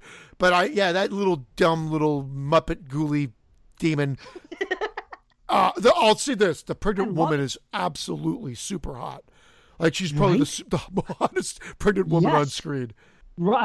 Thank you for taking the words right out of my mouth. I went and I had to download some prego porn after just because. Amputee prego porn. Yeah. Oh. Demon. He watched the end of Bone Tomahawk and masturbated. I can't get hard unless I'm watching an ISIS beheading video, actually. So it's gone. I'm going down a whole rabbit hole now. And instead of exploding boils, you get the vein pumping a lot in this. Yeah, the vein. Yeah, which is cool. I love that. That's the stuff they don't have much anymore. I find it's like the bladder effects, like the Toxic Avenger, where the arm bubbles up and like the vein. Oh, I love that stuff. Practical. Yeah. It's a freaking. That's what it is. Part 1 and part 2. If you want to have a discussion with somebody about CG versus practical, say, here, just watch this. I'm so glad that my daughter sees things in passing, and she's into them. She's into animatronics, and she's into practical, and she finally understands what I was trying to convey to her years ago about how a lot of CGI is shit, and this is what it's all about. Now, if she sees something on the screen, she's kind of into it. She's like, oh, yeah. She appreciates the artistry of it. And I'm like, I love seeing that. I wish more people would. But, I mean, that whole scene is awesome. When you see the veins, the birthday scene, when she comes out, that everything about that scene, the way she comes out, the way it's shot, and when they're singing and what's going on, that whole 5 minutes is so great, man. I wish they had shown more of the carnage. It's sort of more implied. You see a little bit, like when she grabs the guy's arm, but I wish there had been more of like a visual on all the slaughter that took place in there. Well, just be happy you've got the uncut version now, because again, growing up, there was only the R-rated, and I remember it not holding a candle to it because it cut out all the good stuff. So you had to hold a candle to it because it was so dark you couldn't see it. Yeah, that too. To be honest, the quality wasn't all that great either. I always enjoyed it, but I always had it at a lower rating. It's definitely come up for me. I don't have it on par with the original, but it's definitely come up with me, up on me, with me. But that scare where that woman goes and hears a scratching, and then goes to the door and looks at the eye hole, and that dog pops up. The picture that you showed earlier, Davey, pops up. I laughed my head off because she opens the door, and this thing is like 12, 14 inches off the ground, just sitting there looking up at her. I'm like, are you kidding me? That thing jumped up to the eye hole. Fucking Davey, man. I love this. It's ridiculous. Dog. And he gets that should be your profile picture. That dog in the circle. And he gets the transformation that Rosemary, the one of the prostitutes, gets in part 1. He gets the teeth coming through. Oh. He gets an awesome like an American Werewolf in London type transformation. Between that and the Thing mashed together, almost they only use him to kill his owner, and then you never see him again. What a waste! That's where the big demon should have come out of Davey. Yeah, that really would have been cool. Well, this has kid demons in it. Like, the kid demon was a waste, too. They should have used him a bit more, but then they had that stupid fucking Muppet come out of him. The Thing looks like a burnt Cabbage Patch Kid or something like that. I'm mixed on the Muppet. I'm mixed on it. I kind of wish it was more scary like the demon in part 1, but again, like Dave, I kind of like, he's cute. I enjoy him. You like the Muppet from this, but you hate the baby from Dead Alive. I don't understand it. Well, I'll tell you why. This is kind of, for me, the baby from Dead Alive is completely ridiculous. Everything about it. Why would that happen? Yeah. That's just This it's is your dumb. Night of the Demons moment, Dave. Well, hold on. No, it's not. Yes, it is. Now, let me break it down. The baby from Dead Alive, how does that happen? Can you recall it? Tell me what led to it. It is stupid. It's stupid. I admit it. Okay. It's a pregnant zombie giving birth within like hours of being impregnated. Yeah, and it's full or grown. Days. It's like a fucking 5-year-old running around, correct? Well, no, that's just the way that they filmed it. But yes, it is. I understand. Okay, but this movie here, what they do here, does it make a whole lot of sense? No, but when it comes out, the way it looks, to me, it's like watching the Zuni fetish doll thing. I like how it's a one-on-one thing. It's like the Trilogy of Terror. You have one girl being tormented by this freaking thing that's chasing her around the room. I like it. I wouldn't mind a movie, a spin-off of those things. I like that's great. It's the way it looks and the sounds it makes. It's not scary enough to be like on the Zuni fetish doll level. It's ridiculous. I understand what Come you're on, saying. the Zuni fetish doll looks weird and makes those ridiculous noises. That thing was terrifying. That's hilarious. You're talking about Trilogy of Terror? Yeah. Yeah. I don't know. This is on, I think it's on Prime. I just saw a spoof of this with Donald Trump. Did you see that? It's 4 minutes long. You gotta watch. It's ridiculous, but you gotta watch it. Is this where he's chasing Hillary Clinton around? No, he's chasing her? Karen Black. All they do is they replace the doll, and they overdub Karen Black. And they have to. Yeah. I think I've seen this. 4 minutes long. It's on Prime. But anyway, it's just funny that you bring that up because that doll though is scarier. Yeah, it's on Prime. That doll is scarier, but this doll is just goofy looking, and the sounds it makes, and it looks like they're taking a fishing wire and just having them go. Wah, wah, wah. There's like no movement. There's no animatronics to the thing. It just. I love when he comes flying out of the Murphy bed. I think it's hilarious. It's just like this. It's just like. Bah, bah. Is that a Ken doll? Oh, it's a Jason Goes to Hell doll. Oh, okay. Doesn't say anything anymore. It's out of juice. How crusty is his back end? Let me see. Wait, that's from Jason Goes to Hell, isn't it? With his brain exposed and shit? Yes, I just said it was Jason Goes to Hell. He literally just said it's Jason Goes to Hell. I couldn't hear because they get cut off sometimes when two guys are both talking at once. Okay. Oh, boy. Oh, yeah, but for some reason, see, I don't like goofy shit. The way I saw it and the way it's portrayed just didn't seem goofy to me. I mean, the noise is a little obnoxious, but what do you expect out of a baby demon? I just thought it was just some baby flipping the fuck out. And I liked it. Did you guys ever see that movie Apartment? Hold on. Just bench it for once. We got to do a poll. I just need a poll on the page. Then, guys, everybody check out Demons 1 and 2 on Shudder, and then we have to have a poll. Is a baby demon super cool or super goofy, or both? I guess you can think it's. I mean, I like the idea of it. I like the threat. I just think it's so bad compared to the rest of the effects and everything. But anyway, you Apartment what? Sorry, I cut you off, Dave. Sorry, I apologize. Okay, Apartment 212, I think it was called. It was from last year or the year before. I never saw that, but I remember what you talked about. Okay. Oh wait, maybe I did see that. Is that the one with the little creature that's tormenting in the house, in the apartment? In the apartment, but we don't get that reveal until the fucking third act. Oh, did I spoil something? Yeah. So I was gonna say, just go watch that movie. I've seen this. Something cool in that reminds me of this. I was gonna say, and I like when they did something like that in that movie. That's all I was gonna say. But see, it's a cool reveal because the whole movie you're seeing something else going on, and she's falling apart. I'm telling you, it's a good movie. Apartment 212. Check it out. It's worth a watch. I vaguely remember it. I'm mixed on it. I like the Muppet simply for its comedic effect now, but I do agree with Dave that it does have that Trilogy of Terror feel to it, and it would have that Trilogy of Terror feel to it had the Muppet been much more terrifying. The kid was scarier than the That's Muppet. what I said. I agree. I love the idea of her being tormented, and it's another thing she's got to deal with. And she puts it in with not a trundle bed. What is that? The Murphy bed. Murphy beds where they go up, and all of that stuff is great. It's just the doll is just. It's more like when he comes back again, you're like, "Fuck! I just killed this motherfucker." Oh, it's so sad when she's pouring the acid on him, and he's just like, perfect. Well, speaking of that, this is what I love about these movies too. Dubbed again. Yeah. The guy's like, "There's blood dripping from the ceiling. I touched it. It burns." And he's showing his corrosive fingers, but he's saying it so matter of factly. It burns. Your fingers are like the bone is I know. showing. He's like, Right. but he's like so like matter of fact. It's like, "There's blood dripping from the ceiling. I touched it. It burns." Yeah, fingers look like freaking burnt hot dog. I was like, what the? It didn't just burn; it scorches and freaking devours your skin. Or when he goes, exclaims, "That's a demon." How the hell does he know what a demon is? Right, I wrote that too. Exactly, that's a demon, and they were calling him that. Yeah, what the hell? I mean, the guy said it. Tony the Pimp said it in the first movie. A demon, an instrument of evil. But he refers to the movie because just like they said in the movie, and because I always thought an instrument of evil was a great line, but they actually call it an instrument of evil in the movie, which is just quoted in the movie.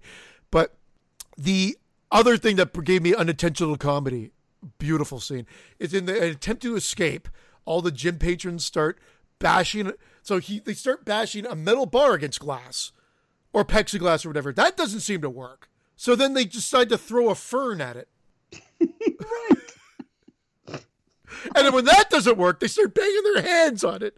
I'm like, the metal bar was probably your best option. And when that didn't work, a fern wasn't going to do the trick. But Tony was once again ridiculous, cool, collected, and in charge here, yelling at them not to panic. The one guy, he gets the fire extinguisher to use. The dubbing on that guy was awful. He's like, oh, how do you use this? Remove the pin. Yeah. Remove the pin. I think that was done on purpose. Like, you're supposed to be a dope, but it's hilarious. Right.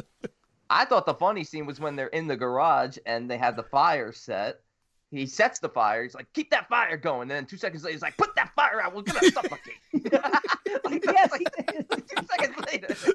But during the fire, when the demons come in, do you notice they come in like tumbling acrobats? They're doing these aerial somersaults. I know. Yes. It's batshit crazy. But that elevates it. There's again, it's fun. Another perfect example of a popcorn movie. You just sit back, you watch it, and you have a blast with it. I mean, that's what this one's all about as well. It's just sillier than the first. Subtitles being messed up. I had the subtitles on Shudder watching this, and when George comes back to the apartment to help Hannah, right when he's about to kill the Muppet, the ghoulie, when he comes into the apartment, you know what the subtitle said? It says that she screams David, and David is the name of the actor who played George. But I went back and listened to it, and I don't think she's saying David. I don't know what she's saying, but she's not saying David. But the subtitles say David, help me, or something like that. And she's actually saying COVID. COVID. Beware of COVID. This is very the demon scaling the in the elevator, the chasing him up, terrifying. Yeah. Terrifying. Yes. I think at the end of the movie coming down the building. That's fucking hilarious because it's like, hey baby, I'm gonna harness myself in. You just hang your pregnant ass off me. Capiche? Like, he's all harnessed in. She's the one holding on. It's the best. But remember when Ozzy's chasing her on the coming down, scaling the building on the outside. It's awesome, man. Yeah. And look, very, very Evil Dead inspired with our lead male characters here. Both of them. Both of them are Ash. He looks like Ash. Demons. In this one, he looks like Ash with the torn off shirt. I think it's blue. I mean, it looks like Ash. Yeah, but even was it George also? It was also a George in part one who was the last guy. He, his shirt's all torn up by the end when he's riding the motorcycle with the sword. I was talking about the sounds more than anything in part one when they were turning and everything else. It sounded like the stuff in Evil Dead 1. This was before Iconic Ash. They had Ash in Evil Dead, but not Iconic Ash, because Evil Dead 2 came out a year after this. Oh, that's true. Yeah, I didn't even think of that. Funny enough. No, there's some interesting stuff that reminds me of other movies. Even Sally as a demon in this one, when she starts moaning, the moaning sound effects reminded me very much of like Fright Night. Oh, okay. Yeah, I know what you mean. Yeah. She sounded almost like Evil Ed when he's like turning back into a human after he's been impaled.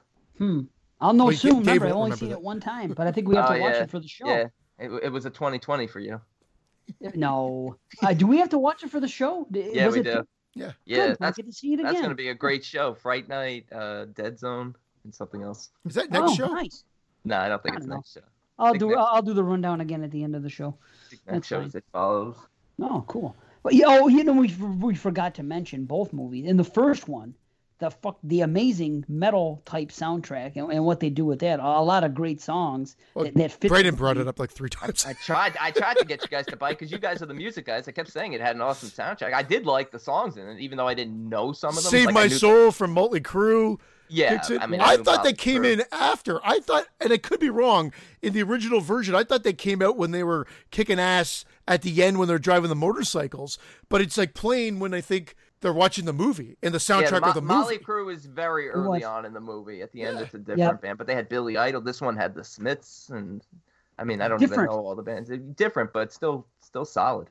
Yeah, but different type of music. It's like Yeah. it's like okay, we still want to do this era and what's going on, but we're gonna have a different type of music that what's happening at the time. And it was cool. It was an interesting choice. It kind of fits. Like the first one, it I don't know, for whatever reason they seem to fit. Again, I'll say it again. It's more of the same, but that's what a good sequel does. Some people complain, oh, they made the same movie over and over again. Well, you know what? If the first movie's successful and you could go in on the second one, have a lot of fun with it, and Change change it up a a couple bit, little yeah. things. Yeah, and that's what I like about this movie. It's more of the same, but what they do is, I like the fact that they separate, that they have this group over here. You have the girl being chased by the freaking thing that he hates, the Glee Muppet. You have these ones over here that are dealing with this one. You have these people, they're being scaled in the elevator, and you have these people over here. You have different situations. You got the kid in the happening at vent. once. You got the kid hiding in the vent. It's like it's really cool. it's There's cool. a lot of cool They- set pieces. They again. step it up. Yeah, exactly. I mean, like let's face it. That's why some people love Friday the 13th and why others don't. I mean, it really is like the same, like more of the same, and you're along with the right or not. And this one is a perfect example from a different subgenre of horror. And you're right. The different set pieces are amping it up with the scaling up the elevator shaft or down the building or whatever does it. It's great. And the freaky part of when she's running, when they get to the TV station and she sees this demon again running towards the TV and he just sort of smashes all the TVs. Yeah, she's Oh, it's mirroring great. what started it in the first place. The demon from the Right. movie running at her, which was cool. It was cool. It Isn't it weird that they show it when she's on top of the building too? It's like Yeah. yeah, it's weird the first time. Again, Like, you what see the hell this is television studio, and you're like, "What's going on? Some sort of like alien government project, supernatural?" But no explanation. But who gives a shit? Still, just like the another Cursed show. Theater. Exactly, just another showcase of great effects and fun characters and good music. Yep. I A just wish maybe they had Davey around a little longer. I would have liked to seen him show up and have another kill. And Yeah. Ozzy survived. Ozzy was alive still. Kind of. She was in the car and the demons ran away. So she should have showed back up at some point. Yeah, I don't know. Maybe you're right. I never thought about that. And Shit. the pimp And they do the shot. Stuff. Yeah. Oh man. Yeah, that sucks. Oh, jeez. Pinball. But you know what I like? The hallway shot, like this thing in the first one. Yeah. You know what I mean? Glowing It's- eyes in the hallway. Yeah, and then what I call the wreck shot, because wreck took it from them, but still they did it a couple times. Them looking down, they're seeing them all running up the freaking stairwell. You know what I call that? Yeah. I call that the Willy Wonka Oompa Loompa shot. I feel that's right before they're about to Whoa, sing. whoa. They look over. Oh, when they do, yeah, in that one scene. It stops you from smoking and brightens your smile. Yeah, right. Amazing. Oh, shit, they do that. You're right. Oh. There was this one thing I got confused about just for a second. It was, first of all, terrible parents. Who lets that kid freaking stay home alone at night like that? You know, what the hell's going on here? They let the kid stay home. Then they It's get in out an of the apartment. movie. Whatever the fuck it is. No, They get out. he's by himself. He's locked in an apartment. What's going to happen? No, yeah, that's you and I would do it, I'm sure. You know. Then all of a sudden they're out of the movie and they're walking and it's daylight. Just for one scene, it's like a 10-second walk. They go, "Oh, we should do something." Did you notice that? I figured Christian would notice that. I think I know exactly what you're saying. It was almost like they didn't have an option, so they just did some really bad day for night and just said we're going Isn't to try that to do it. But it is weird. It makes it look like it's a totally different time frame. Yeah, I know what you're talking about. Yeah. I was like, "What the hell?" But I mean, that's a minuscule complaint. I just saw. Oh, the fact that she has acid in her freaking kitchen is weird. Who the hell has acid in their house that they can dump on somebody and kill? What is he, a scientist? Are they scientists? They are scientists. Yeah. He's Oh, are they? studying. He's studying a physics book, and Wow, she's they're students. Yeah, they're no, not- but they're but not scientists. she's also no, they are. I had no problem with that because she was talking about it too, at one point. Really? Isn't it funny? You just assume that when the baby gets delivered, it's going to be a demon baby. Right. You 100%. sounded so Canadian there when you said "baby." Baby. Why? Baby? Why is that Canadian? I've been talking to Heather too much. Baby. She said "baby," and now you just said "baby." I was like, "That's so Canadian." I think it said baby. You said "baby." Anyway, what should call you, Brandon baby? Brandon, baby. Brandon Hey, baby. baby. Talk to Hey, me, baby. Brandon. Did she Come say here, baby. battery by chance? Battery? I ran out of batteries for my vibrator. Yeah. Oh, batteries. Sorry, That was Heather, actually the the first thing I exact thought of. sentence. No, anyone who knows Heather knows she would never run out of batteries for her vibrator. You better have recharges in that bitch. You better have them all over the place, you know? Shit. Rechargeables, ready to go. Man, I know I would if I was a female. Again, I don't want to speed this up, but I rated this when we did the 86 show for 22 shots. I had this in my top 10, and I had an 8 out of 10, and I stick with that rating. I think it's a great follow-up. I don't think it's as good as the first, but it's definitely come up over the years. I think seeing it uncut definitely adds to it. It's goofy fun. Yeah, it's definitely a notch below the original. I do think it needed a little bit more gore. It didn't have the blood and the nastiness of part one, and especially in the later parts of the film. And it had an opportunity, particularly, towards the end when he's, having the showdown with Sally, when he's having the I mean, I do like when he throws Ula right off the roof. That's hilarious. just chucks her right off. But it needed I don't know. Manicarino. A little bit more gore in the end. And I also gave it an 8 out of 10. All right. Like I keep saying, more of the same. It's a lot of fun. There's a couple things I wanted to point out that I thought was fun. Do you think that girl that was she was a hooker, she was assuming that the other guy was a gigolo? Yeah. She was yeah. Finished. Did you? Yeah, isn't that weird that they had that whole situation going on? And then how about when the Hannah girl says to, what's his name? George? Is that his name? Whatever the hell his name is. She's like, oh, you don't want your baby to be born with a birthmark, do you? Why would it be born with a birthmark? Because she didn't need food. Did you notice she said that? That was a reason for wanting. Yeah, no, that was a weird line, and it was also weird that she's like going to like knock on the party, and she's like banging as loud as she can. She can't get anyone to answer, so she sends George out. Like him knocking someone's gonna answer. She just wants cake too. She just wants cake. Those desserts look good though. Oh boy, did they! I was dying watching. God, I wanted to go in there and just have all those desserts. Oh man, yeah, for sure. And then somebody has a line. They say, "I want to go home. I don't want the demons to get me." They say. Who says that? Somebody, I wrote it down. It's got to be somebody at the party. I don't know, but they say it. I think it might have been somebody in the thing towards the end, whatever the hell, the parking garage, whatever the hell it is. Oh yes, I think it's one of the girls in the car. Yeah, the 3 girls who are crouched down in the car, yet they leave the sunroof wide open, and the demons come in, just grabs her by the hair and pulls her out. It's like, you fucking idiot! Shut the fucking sunroof. See, that's where I wanted the more gore too. When I talk about that, it should have been there. Yeah. They got too bombastic with too many freaking things flying around, and they're showing car crashes and stuntmen fucking demons. Exactly. There's so many instances where you see the demons grabbing people and pulling them through the front of the windshields and through the sunroofs, and it's like, this could make for follow it up with the kill. Let me see rip someone's scalp up, rip someone's throat out. Let's see more blood. Like the first one, that's what they would have done. The effects in this movie went to like transformations and things like that, which was fine. They look good. And they did that in the first movie. But in the first movie, they had more Kilgore. They had more. For sure. Ed Kilgore. Anybody? He was the guy that freaking used to do the news. That's Igor's brother, Kilgore. Ed Kilgore. And Al Gore. Kilgore for vice president. And I felt bad for that girl too, because her mother turned and she was asking for her father, and she was hiding in the car. That poor girl. Yeah, but he went out like a fucking pimp. Well, Tony went out like a pimp, but he also went out like a pimp.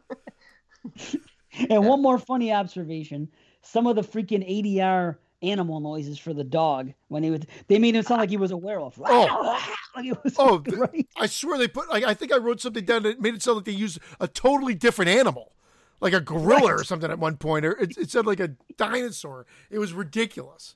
A dinosaur. A dino dog. Yeah. It was the same noise they made when what's his name? When Dan Aykroyd turns in Twilight Zone the movie. Want to see something real scary? He turns around. I always thought that was funny because he chokes the guy and he makes these noises. It sounds like a cougar or a freaking, I don't know, some type of a liger. Yeah, Jushin Thunder Liger. Yeah, some freaking weird thing. But anyway, I won't go on and on. I'm sorry. The funny thing about that also is after that transformation, when he kills the owner, like you could clearly see, like she's like hiding behind the curtain. He jumps out. You could clearly see it's just a regular dog. His like tail's wagging. Just basically wants kisses. Yeah, I noticed that too this time. Yeah. Fucking Davey, man. I love Davey. Yeah. I'm doing the rest of the show as Davey. Davey. Think about it, dude. Did you rate it? No, but I'm Sorry. agreeing with you. I just wanted. No, I was just getting in some stuff I thought was funny. Again, I'm agreeing with you guys. I'm gonna say again, the horror is horrific, like it should be. That's what separates this movie from other ones, and it's fun without being silly or stupid. That's what I like about it. That's what it is about these Demons movies. It's fun without being silly, and the horror, when it's there, is horrific. That's how you do it. Again, I'm 100% in agreement with these guys. It's an 8 out of 10 for me as well. Ooh, you like both movies. That's fantastic. Yep. I wish they continued this because I know that Demons 3 is the Ogre, or the Ogre is Demons 3, and then there's a fourth and a fifth one. Well, the Church was also considered Demons 3, right?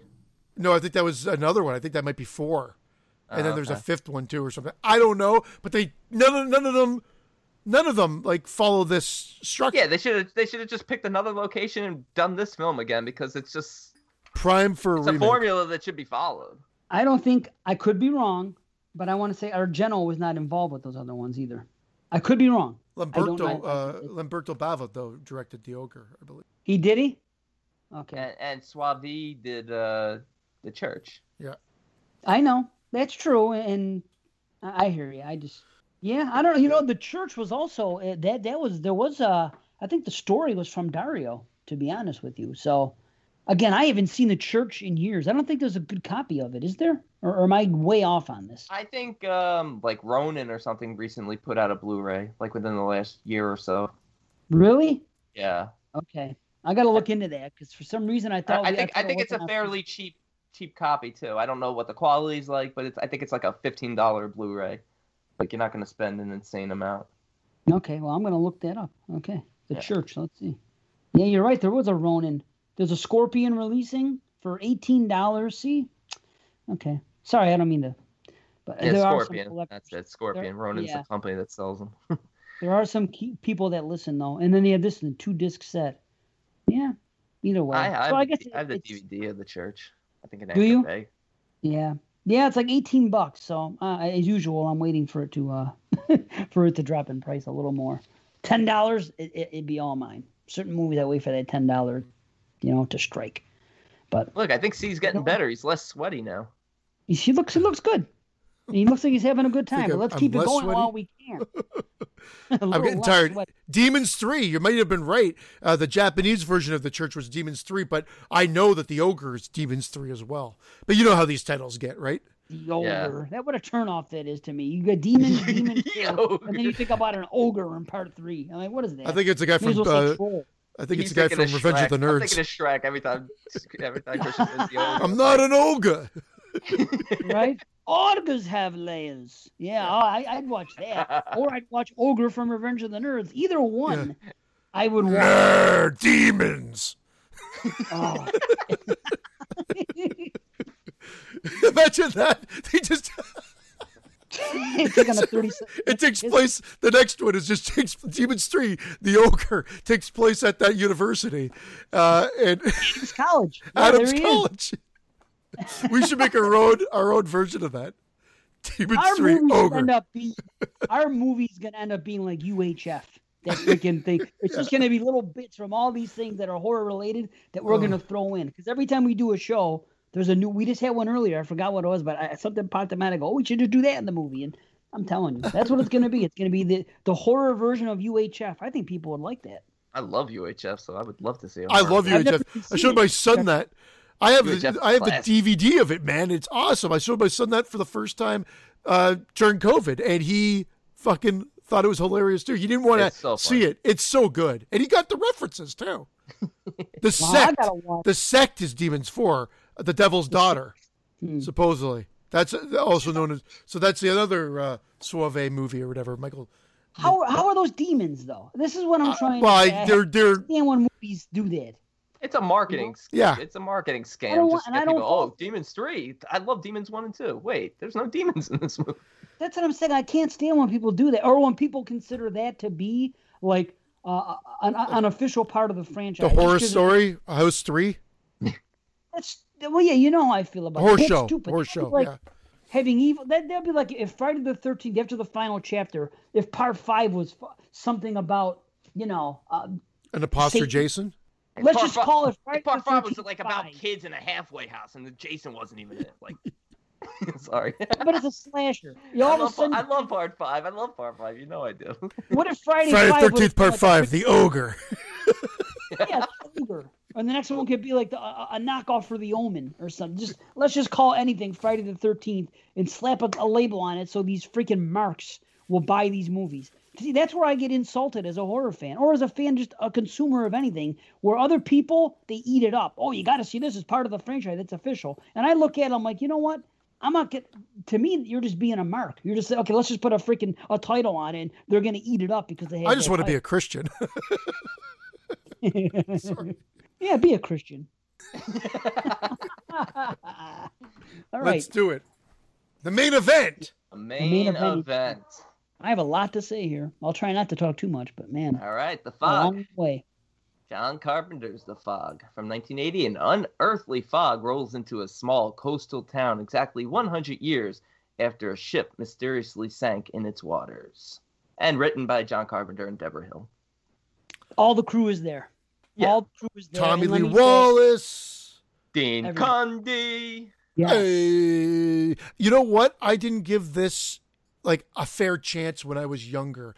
I think although I loved Halloween and I loved a lot of John Carpenter's other films, almost all of them, this movie, I just felt like I just never connected with it when I was younger, when I was a teen. Yeah.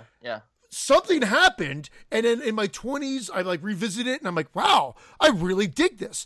And over the course of the last 5 to 10 years, it's become one of my favorites of his. I think this is a film and a story that's geared more towards the adult horror fan. Well, I could see kids being bored with this. It's the epitome of slow burn, atmospheric, but it's got terrific characters. Sorry, I know we always talk about character development and stuff like that, but it does have good characters, but it also has really good story to it. Really good background, really good, the building last up. 20 plus minutes is great. Like, I mean, But they really set up the story well, talking about it, the journal and everything, and really understanding everything. I would have liked, if I have one quibble with it, maybe the 6, maybe because it's a small town like this, maybe have more descendants of the 6 rather than just Father Malone, or more just town folk, more of the town, because the town's super cool. The locations they picked here are great. I feel like it jumps to the following the characters, which is fine. It works. Like I said, I've come way up on this movie, like way up. I love that feeling. It's just the same feeling I get with Crystal Lake or whatever. So not to keep bringing it back to Friday the 13th, but the feeling of the town there and the location they picked for the lighthouse and everything they've done, they've created a really good feeling. And it wasn't well received back in the day either. It's something that developed a cult following as it went on, as the years went by. And I don't know if you guys watched the special features. I had no clue that I didn't realize that this was. Oh, get this out of here with Davey. I didn't realize that this, like, they edited the movie. John Carpenter went on vacation, came back, and Tommy Lee Wallace said it was not working. And they watched the movie, and John Carpenter, quote, like I'm quoting him, it says it sucked. It wasn't scary. It wasn't good. They needed more. So he just said all the stuff that they added that was like any close-ups of pretty much those monsters or any stabbings and everything like that were all added. All that supernatural stuff with the cars and the bottles jiggling, all that was all added after. Yeah. And John Houseman, that scene too. The intro. That was added. That was added. I didn't realize that was added. And the climax scenes with Adrienne Barbeau on top of the freaking lighthouse were all added after. I thought they said they had some of that, but just they didn't have enough to make it like what it is now, because that sequence is great. Talk about a nice set piece. That's great. Like it's just the atmosphere created here, and it's funny because like say it's leisurely paced, but then when I look down, I'm like already we're at the climax. So when I was watching it this time, I'm like, holy shit! It's not that it's slow; it just happens to be an atmospheric slow burn film. Yeah, it builds, but well, you get enough. All-star cast. You get enough. I mean, shit sort of hits the fan very, very early on, but it's got a rhythm to it, and it's definitely a slower pace There's no gore in it whatsoever, which doesn't hurt it because it's all about the atmosphere. He wanted a PG movie when he made it, you know. He was trying to film this as a PG movie. And then, of course, it didn't turn out that way when they added certain things and everything else, which is fine. But I completely intended on coming into this movie and saying that this is a movie that came out, it had all the components that all the great ones had, and I'm talking Halloween. Even I realized Carpenter didn't direct Halloween 2 and 3, but you know, Halloween, The Fog, freaking Escape from New York, 1 and 2, everything. Not Christine necessarily, because Cundy wasn't there for that. The Thing. Okay, so you have all these components: producer, you have Deborah Hill, you have Carpenter, you have the soundtrack, you have all these things going on. And the actors and the people on the set. The thing is, what I intended on saying was it has all these components that all these other movies have, but I always found it a bit dull. Primarily in the middle. I thought that maybe they kind of forced in more characters that didn't have to be there. Like, you never see like main characters even get together until freaking like 5 minutes in. And so it was like they have this thing over here with Jamie Lee Curtis and Tom Atkins. Then you had this thing over here with Nancy Loomis and Janet Leigh. And then you have Stevie Wayne. You have Adrienne Barbeau during her thing. You have all these things. It's almost like they put them in, okay, just to have these little pieces and say, okay, let's cast these things and then throw it together and we'll do this. And we don't spend enough time with anybody to care enough about them. But then, this is what I was going to say. I've always liked the movie, but not to the point of like, you know, The Thing and Halloween. And Christine was always my third favorite. You know, I just don't put it on those levels. Or even Halloween 2 and 3. I liked it more. But this view, for the first time, I finally got it. And the climax, I will agree, really, really put it over for me. Like, that really broke through. The last 20 minutes of that film are just phenomenal in every way. And the soundtrack, start to finish, is great. I've always wanted to say that he peaked with Halloween 2 and 3 and Christine as far as soundtrack, but this is still early. This is 81 or, you know, 80, whatever, 80 actually. It's before freaking the other ones. And it's top notch here. I lifted it for one of my student films. I not student films, I think just films I made when I was like 17 or whatever like that, just ship films. I love this score. I lifted it for the final credits because I thought it was great. It is great, man. Yeah. Wow.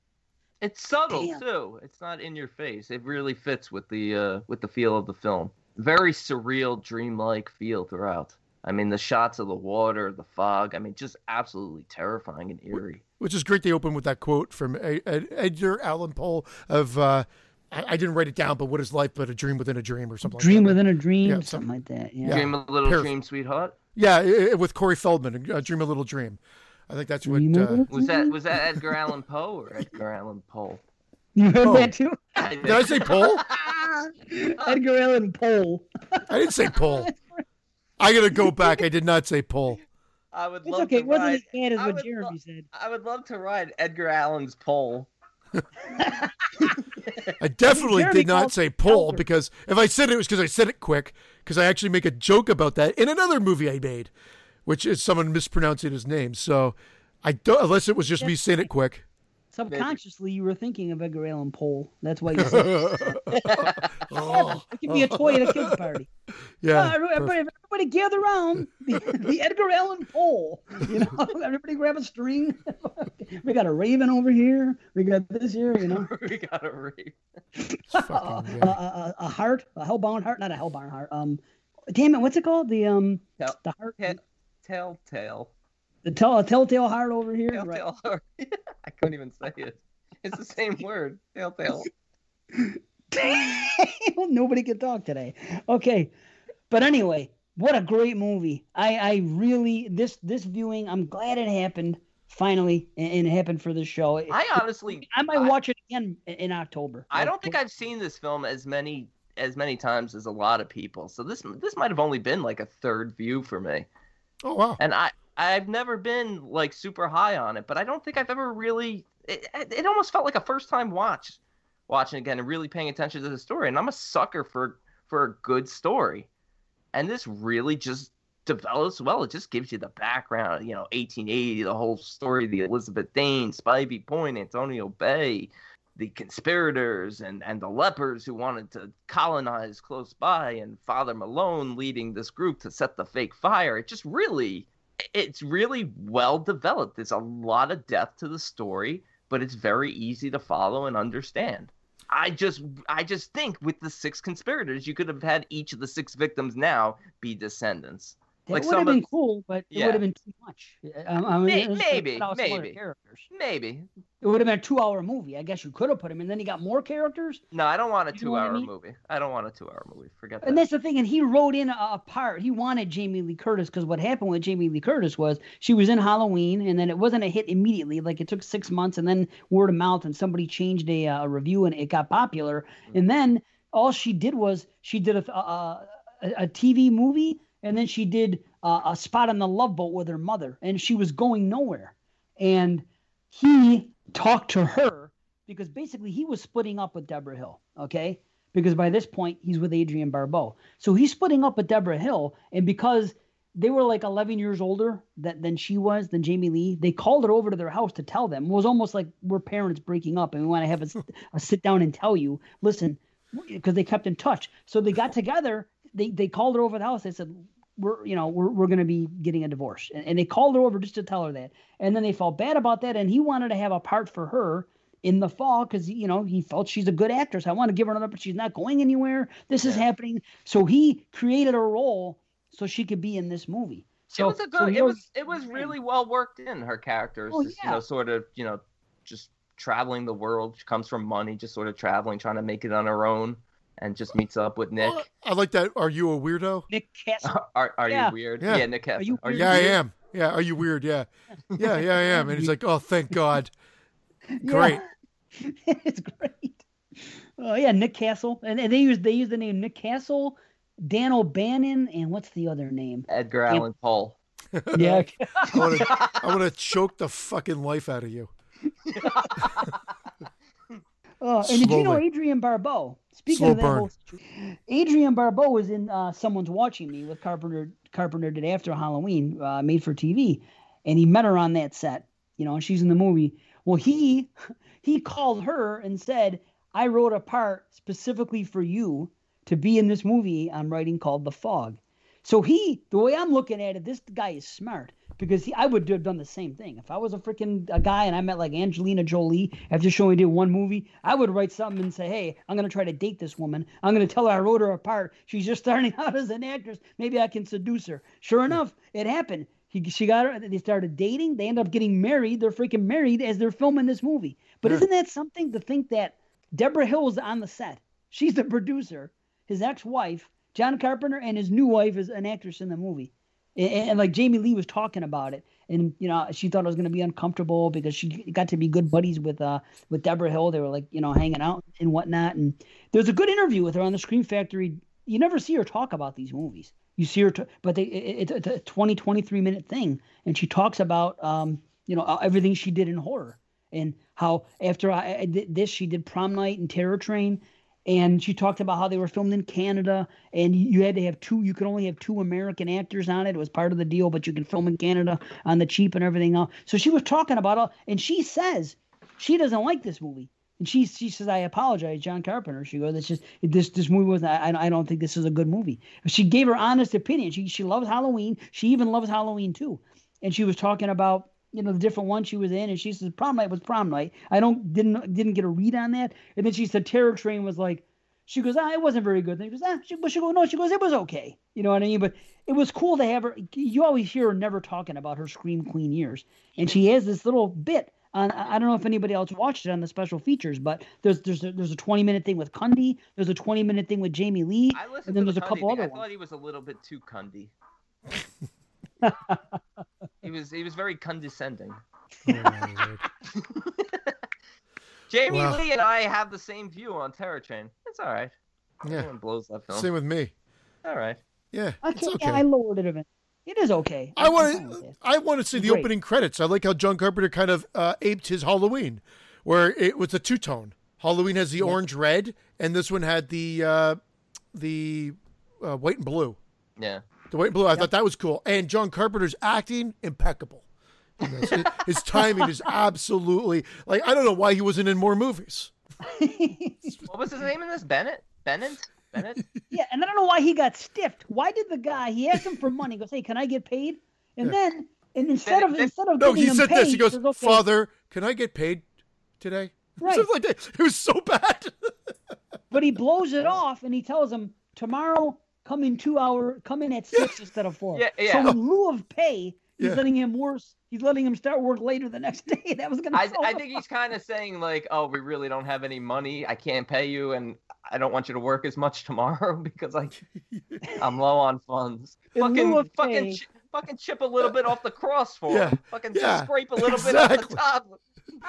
Or give me that bottle you're about to reach for there, Padre.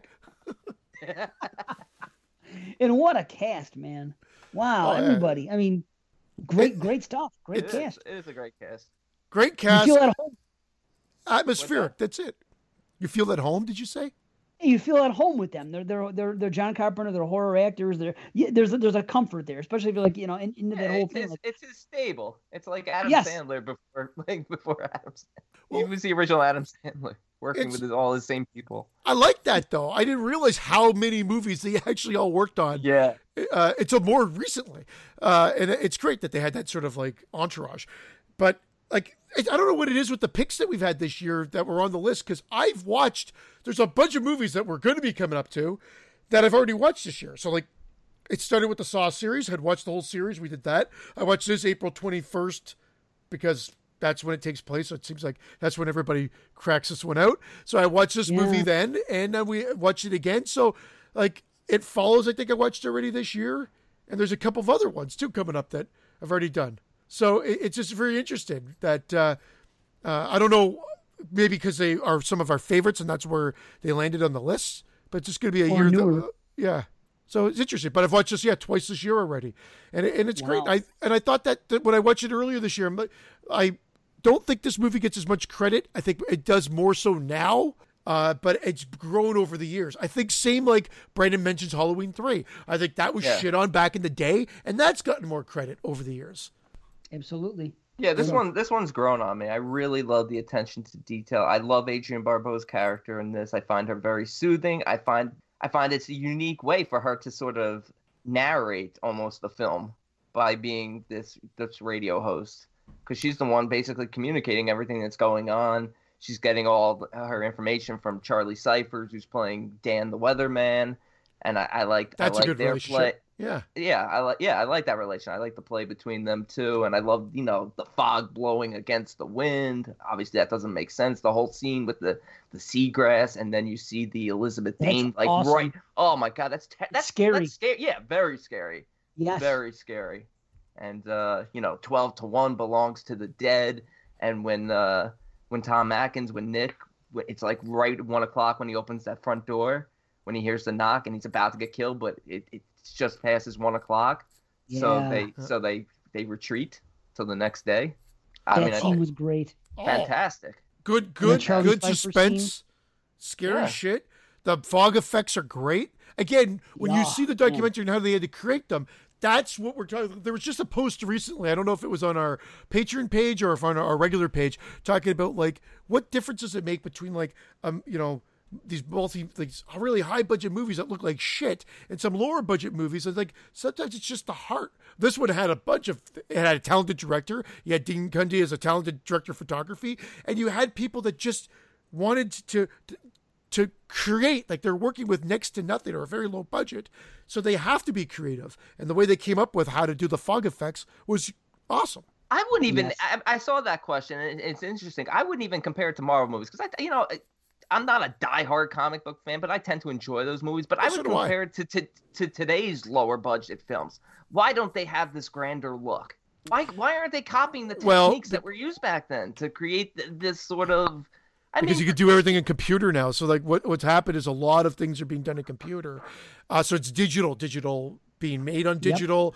Yep. It's always just going through a computer. The film has this look to it, and we can emulate it, but it's not the exact same. And by doing that, like you could just keep filming right now. There's no harm in just keeping the cameras rolling, because But there, it's film. Like it costs money. You have to process it. You have to do everything. So I mean, there's a bit of an art. The Fox there. budget was $1 million, it says, which is not. It was just certainly not a lot of money. But if you told me this film had a a budget of $10 million, I wouldn't bat an eyelash. I would believe you, because it has a look. It has such a great look to it, and it feels grand. For sure. Yeah, it does. And Cundy was talking about that in his interview. He was saying what you'll do on a set that has a limited budget. He goes, to see what we did.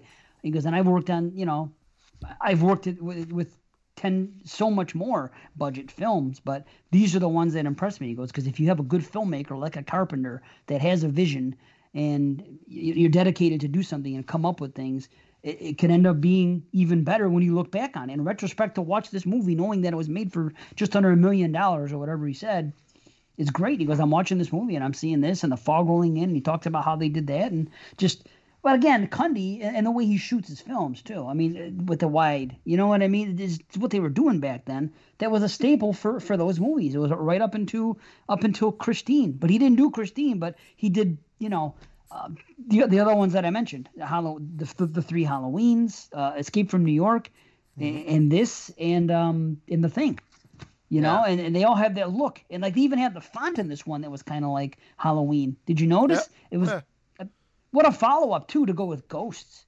I mean, after making Halloween a slasher, and so okay, let's do a good old fashioned ghost story. And he said that he was doing this first and foremost. He was trying to do something like the DC Comics, like Tales from the Crypt. EC Comics. Yeah, pardon me. EC Comics, dummy.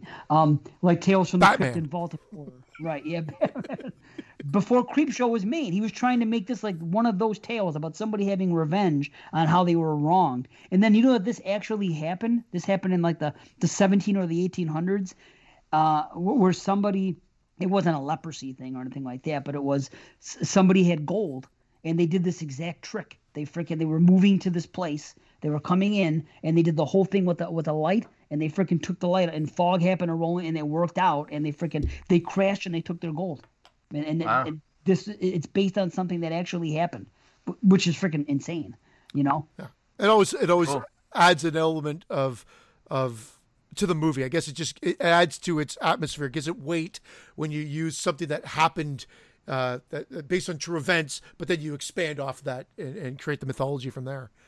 So, and it happened because he had this idea because him and Deborah Hill, they were in the UK. They took a trip and they went to Stonehenge, and they were sitting in a restaurant or something or other, and just outside or in that area, this fog rolled in, and they got into this conversation. And John says, "So what do you think is in that fog?" So if they don't go to Stonehenge, if they don't take that trip and go see that fog, Halloween 3 doesn't happen. Halloween 3, yeah, exactly. Is that when they took the piece of Stonehenge? I thought about that too. But Stonehenge. Look at the fog, everyone, and they grab a big fear rock. of the unknown. The fear of the unknown. It's the best starting point for a horror film. Yeah. I go. Adrienne Barbeau's sort of dialogue at the end is fantastic.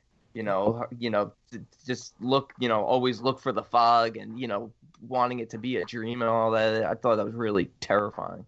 But again, the story develops well. I loved Nick's story about his father with the gold coin and how Andy now is telling his mom when he found the piece of wood that he saw it as a coin first and then it turned to the piece of wood. I mean, just really, really good storytelling here.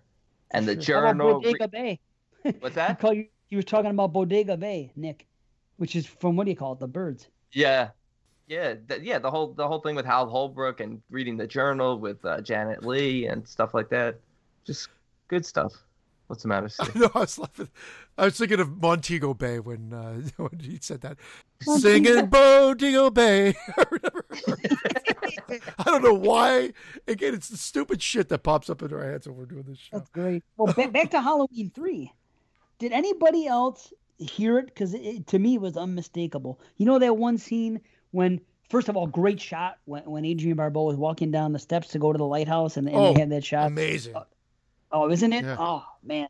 But that whole sequence is amazing. And she's going up there on the board in the water. But the voice is what I'm specifically talking about. Remember, she's listening to the tape of the promos, KAB 1430 or whatever it is, or 1340. Sounds Number like one. The Halloween commercial in part 3. I guarantee that's Tommy Lee Wallace doing that because he did it in Halloween 3 as well. It must yes. be, for sure. So cool. Yeah. I like finding out that they filmed dude at the beginning. I forgot his name. I apologize. Houseman? Houseman on in a soundstage. Yeah. Yeah. Isn't that nuts? That's what we're talking about. You put a little backdrop there. You light them. Yeah. Like, it looks like a fire, and boom, they just film him telling the story. Beautiful. It's awesome. But who would do that? Would you let your children? It's like 25-year-old kids and one old man fucking hanging out together 5 minutes to midnight on a random night. I know, but oh well. Yeah, I know. I just found it funny. That is a great intro, though. You can't take anything away from that. You know, his voice, the way he delivers the whole thing. 11:55. Oh, he's great. I'm interested for the 4K release of this. I have the DVD. Is it coming? Well, they do have one. Again, a German company released one a couple years ago that you can get. But I mean, I'm assuming it will come. They did. Now, when Scream Factory did their collector's edition, I was going to grab that one. But I'm just thinking now maybe I'll wait. When they did the Steelbook, did they do the 4K scan? Because I know sometimes they did a 4K scan and sometimes they didn't. I have the Steelbook. Of the Fog? Yeah. Okay. The Scream Factory Steelbook. I'll look it up right now because I'm on the set. I'm on the site because I was looking at what do you call it earlier. I love Steelbooks. I don't know. So do I. A lot of people don't. I love them. I think they look awesome. Yeah, I do too. I'm a big Steelbook guy. The Fog Steelbook collectors. The video is only a 3.5 rating. Wow, it's going for $80 now. That shit sold right out, huh? Really? Oh, maybe I'll sell that. It was on for $19.99 on the site of this Canadian site I was going to. So I tried to pre-order or order it. I'm like, I don't think you can get it anymore. The guy's like, no, if it's on our site, you should still be able to get it. I'm like, okay. I don't know why you've got the regular collector's version there for $29.99 and the Steelbook for $19.99. But I'll order the Steelbook. But he couldn't get it back in. So they must have had a promo right before it went out. I was so mad. Doesn't look like they changed anything here. It doesn't say anything about I don't think they did. 4K. The look definitely didn't look like it was 4K scanned. But I don't know. I think it looks good enough. Look, I'll buy 4K films, but I don't feel the need to upgrade everything that I already have on Blu-ray. Blu-ray's not if they're going to be a ridiculous price. I told you I put some DVDs on. They look fine.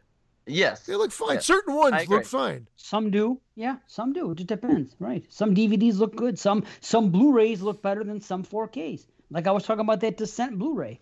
That Descent Blu-ray, no question, looks better than a couple of my 4Ks that I have. And the House of a Thousand Corpses Blu-ray looks phenomenal. It just happens that way sometimes. And sometimes 4Ks are bullshit. They're not really, they're upscaled.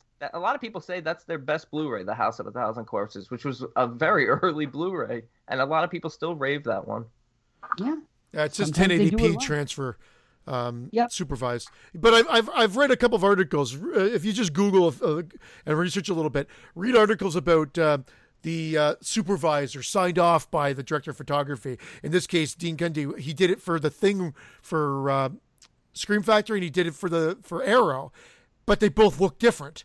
So someone's like, well, wouldn't you think the director of photography would have a little bit more say in it? I don't know if I already voiced this argument on the show last episode or not, but it just is weird that a movie could have that he did and he's supervising will have two sort of different looks to it.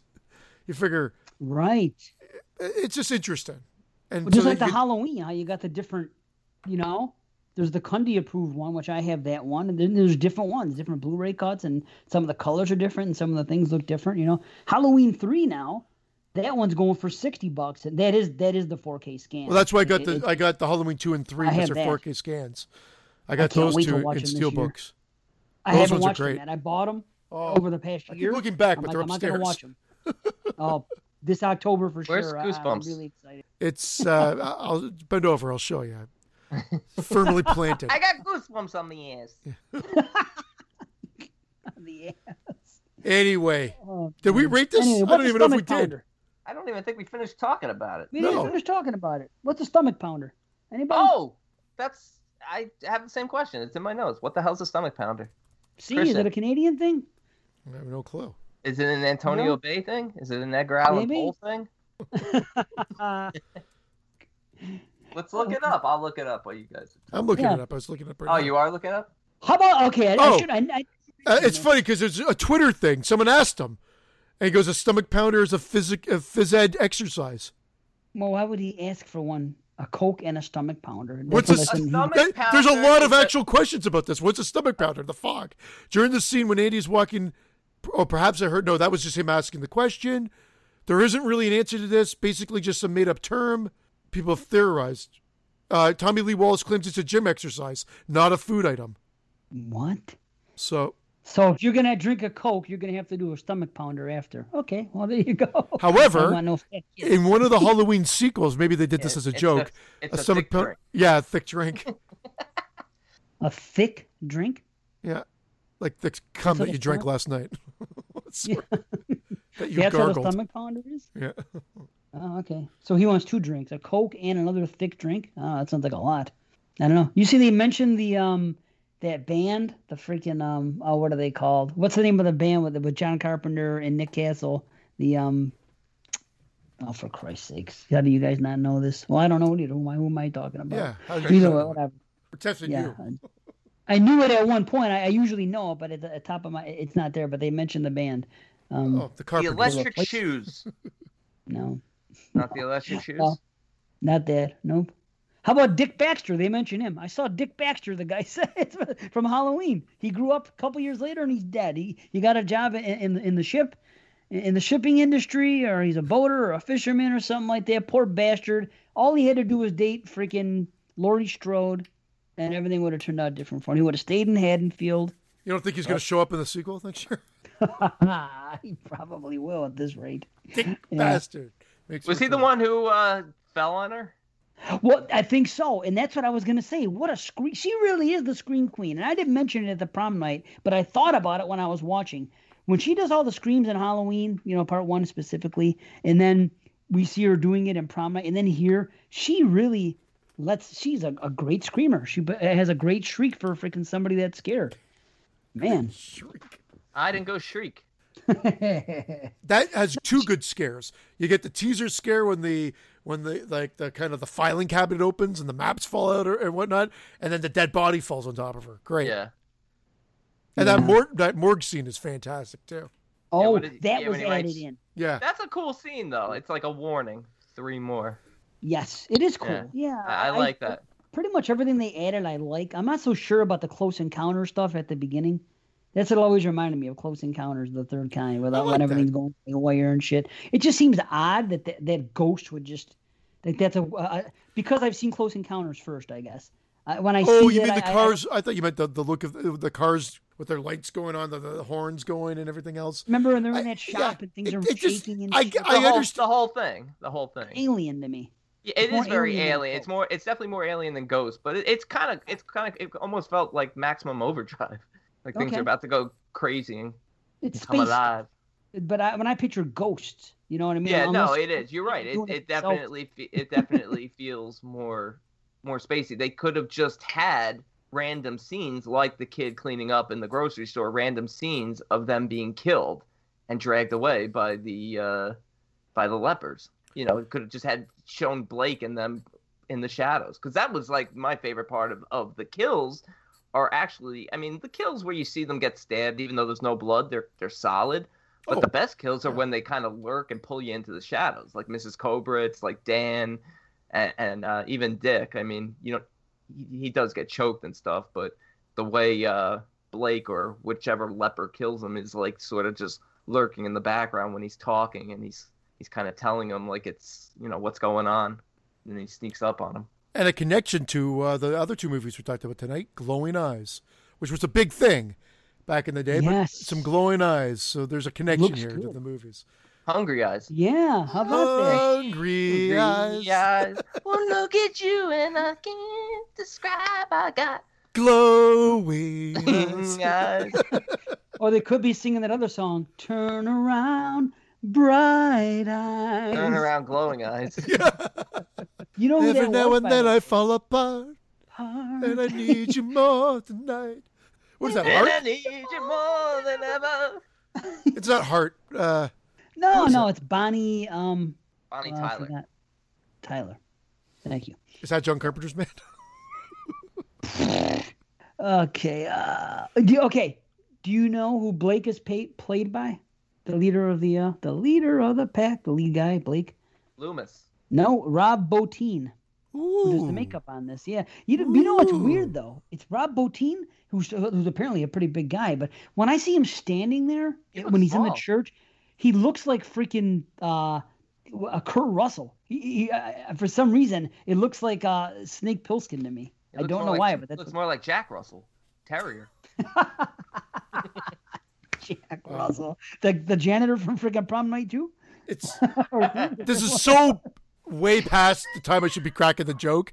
But when you said it looked spacey earlier, I almost cracked the Brandon joke. I said they could have just put Kevin Spacey in there.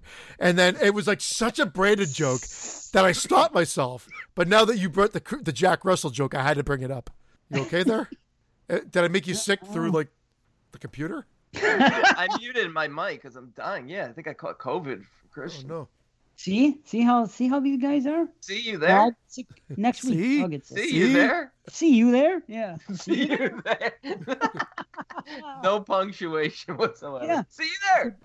You had to have an exclamation point or a question mark. Or either way. So it would have been either "See you there" or "See you there." Right. And no one knows what we're talking about. It's something that has to do with. Bottom line is this: use punctuation in your text, please. Or your God. All right. Well, I guess we got to get out of here. Brandon's dying, and C's not doing too well either. So, yeah, I guess that's that. So, the climax was amazing. I'll say that again. That last 20 minutes with the kid, everything that's going on with the kid and Stevie Wayne talking to him. Go, you know what I mean, and all that shit. That's great. The chase on top of the lighthouse is great.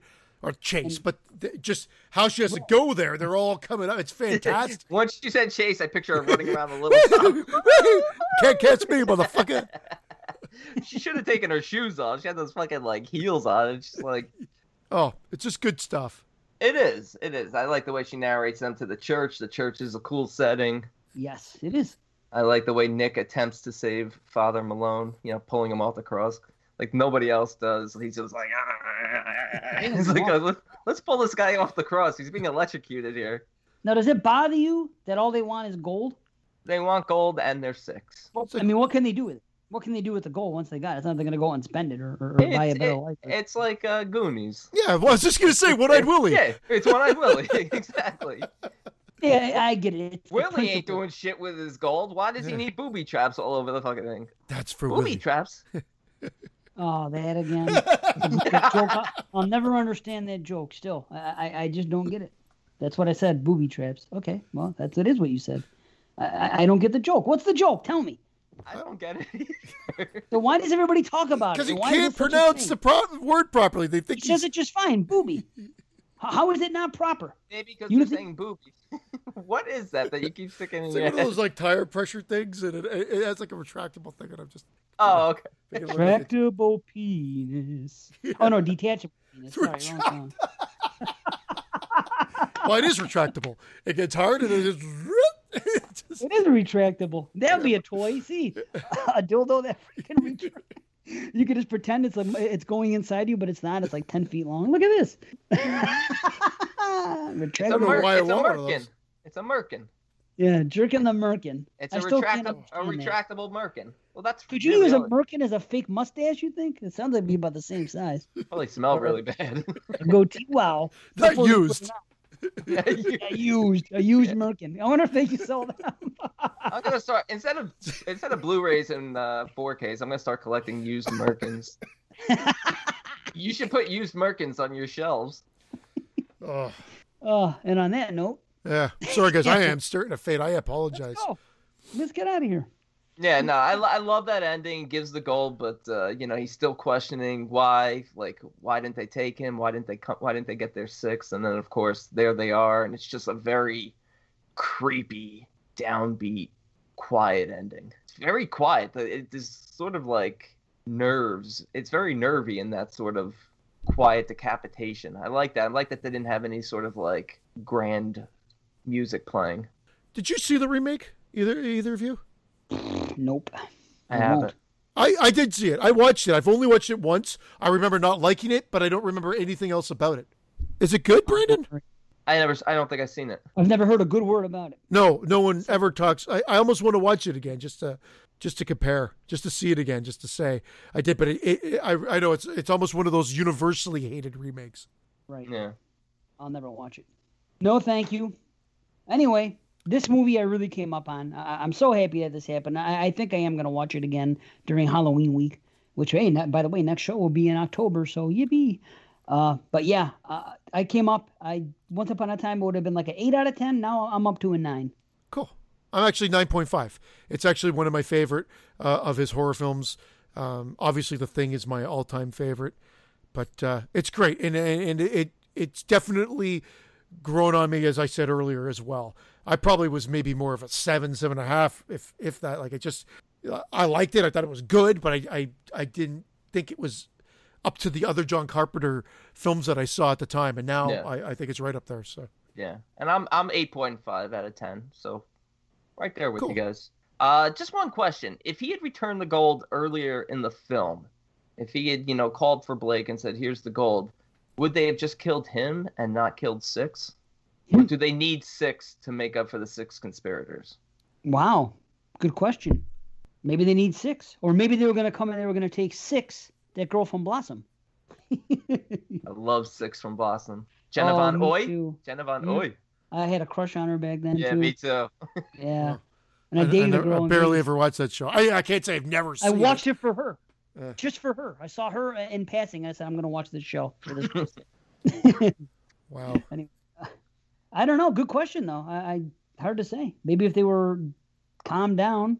Well, that's why I feel like he gets killed. Maybe not even so much because they need to fill their quota of killing the 6, but because he is the one true descendant of the ringleader of the conspirators, and also the fact that he knew about the gold the whole time. It's not like they discover it. He's like, wait here, and he goes through the door and then he's dragging the big gold cross. So it's almost like he's responsible for everyone getting wait here killed. a second, yeah.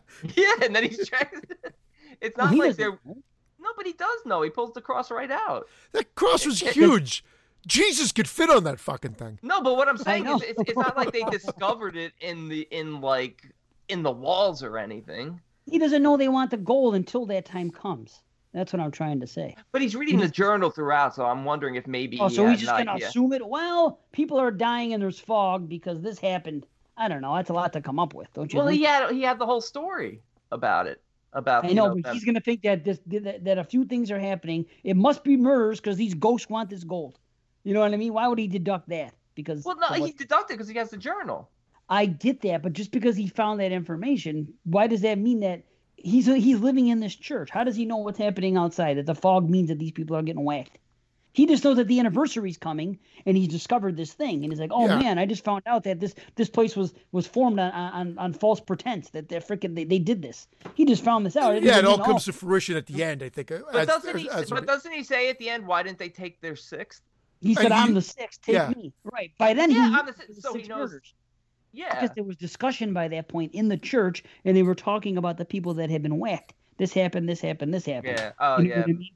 I love the way they just immediately like Mrs. Cobert's number 5. Like, didn't you notice when they came to Right. rescue Andy, they didn't even ask where Mrs. Cobert's is. They Because just she grabbed. She did suck, but they just grabbed him. They're not like, where's Cobert's? Like, no, like the fog got her. Like, it's just later in the church, Andy's like, oh yeah, Mrs. Cobert's is dead. I don't know. They should have been looking for Colbert's guy. They should have. Oh my God! They should have had John Carpenter come back for his pay, and he was a 6th. Hey, hey, Father, can I get that paid out now? No, they should have had Blake take out his sword and cut that mustache right off of him. Cut Yeah, what happened to Bennett? You're right. Bennett never came back. He went home to drink. They should have had. Yeah, they should have had an Indian Turned with down him. a drink. John Carpenter in 1980 turning down a drink. I doubt that. He was writing the script for Halloween too. What do you mean? Oh, good. Well, another Huh? that averaged out to 27. That's pretty darn good. It sure is. And next show will Averaged be out, added up. added up. Isn't that what you said? I said He averaged out, but if you Averaged average out out. a rating, yeah. It actually averaged out to 9, yeah. but That- There you go. Mr. Edgar Allan Poe over here. Oh, Ghost Dad. But the bitch on the phone. Wait, hold on a second, everybody. Jesus. This doesn't happen. It's gonna happen once a show. Where'd he go? I had to play. Look, he's gonna probably. I think he bought Ghost Dad. He's Oh, my probably gosh. He's gonna hate this fucking movie. He bought it. He bought it. He bought it. I think a Family Video. I think he went to get it. There it is. Oh, There it is. is that the St. collector's Patrick edition? Collector's edition? The penitentiary edition, where Bill Cosby does his Well, yeah. You're That never was- going to be able to get your hands on this again. That I truly believe. Just like the Bad News Bears, the original. That's what all the women You're said to never Bill Cosby. Yeah. Did you know that he swore at the freaking thing? Yeah. When they were and the guy said something that he had a plane or something that he had his own jet and he's probably going to take, and he said something about the prosecutor and he goes, "Well, I forgot. I'll tell you next show." Something about that he cursed in court though, and he that goes, the- "You asshole." Is I that don't the I'm Getting Sleepy edition of Ghosted? know. This drink tastes funny edition? What's in this pudding pop edition? Does he have an Asian daughter in this movie? No, she's black, but she probably, Yeah, look at that. yeah, she kind of looks a little Asian. Oh. What? Oh, You know, she looks like she's being Ju-on. That's crazy. Wow. Well, either way. So next show we're gonna next show it's October. I'll give you the October lineup quick. The next show with The Lodge, It Follows, and Oculus. Right after that, It Chapter 1 and 2 and Host. And then right after that, the one we were talking about earlier, Fright Night, The Ooh. Dead Zone, and Wax Works. That's What a was the one? good It show. chapter 1 and 2 and what? Host. Host. The hour-long movie that was Yeah. made over the internet. So it works out. 2 long ones and a shorty. Yeah, You know? no, that's actually a good pair for And then those two. Fright Night and That's what was why it? I did that. Dead Zone and Waxworks. I tried to do some pairings. I jiggled it around. I told everybody. Jiggled it around. Yeah, you know what I mean? Because you don't want to. We got to make it with. Did you know, confirm if it was Waxwork or Waxworks? the one that put the movie in the first place? The movie I chose. Isn't that the original one? I call it Wax Works. So I think I do usually. What's it called? Waxwork or Waxworks? Waxwork. No, is it?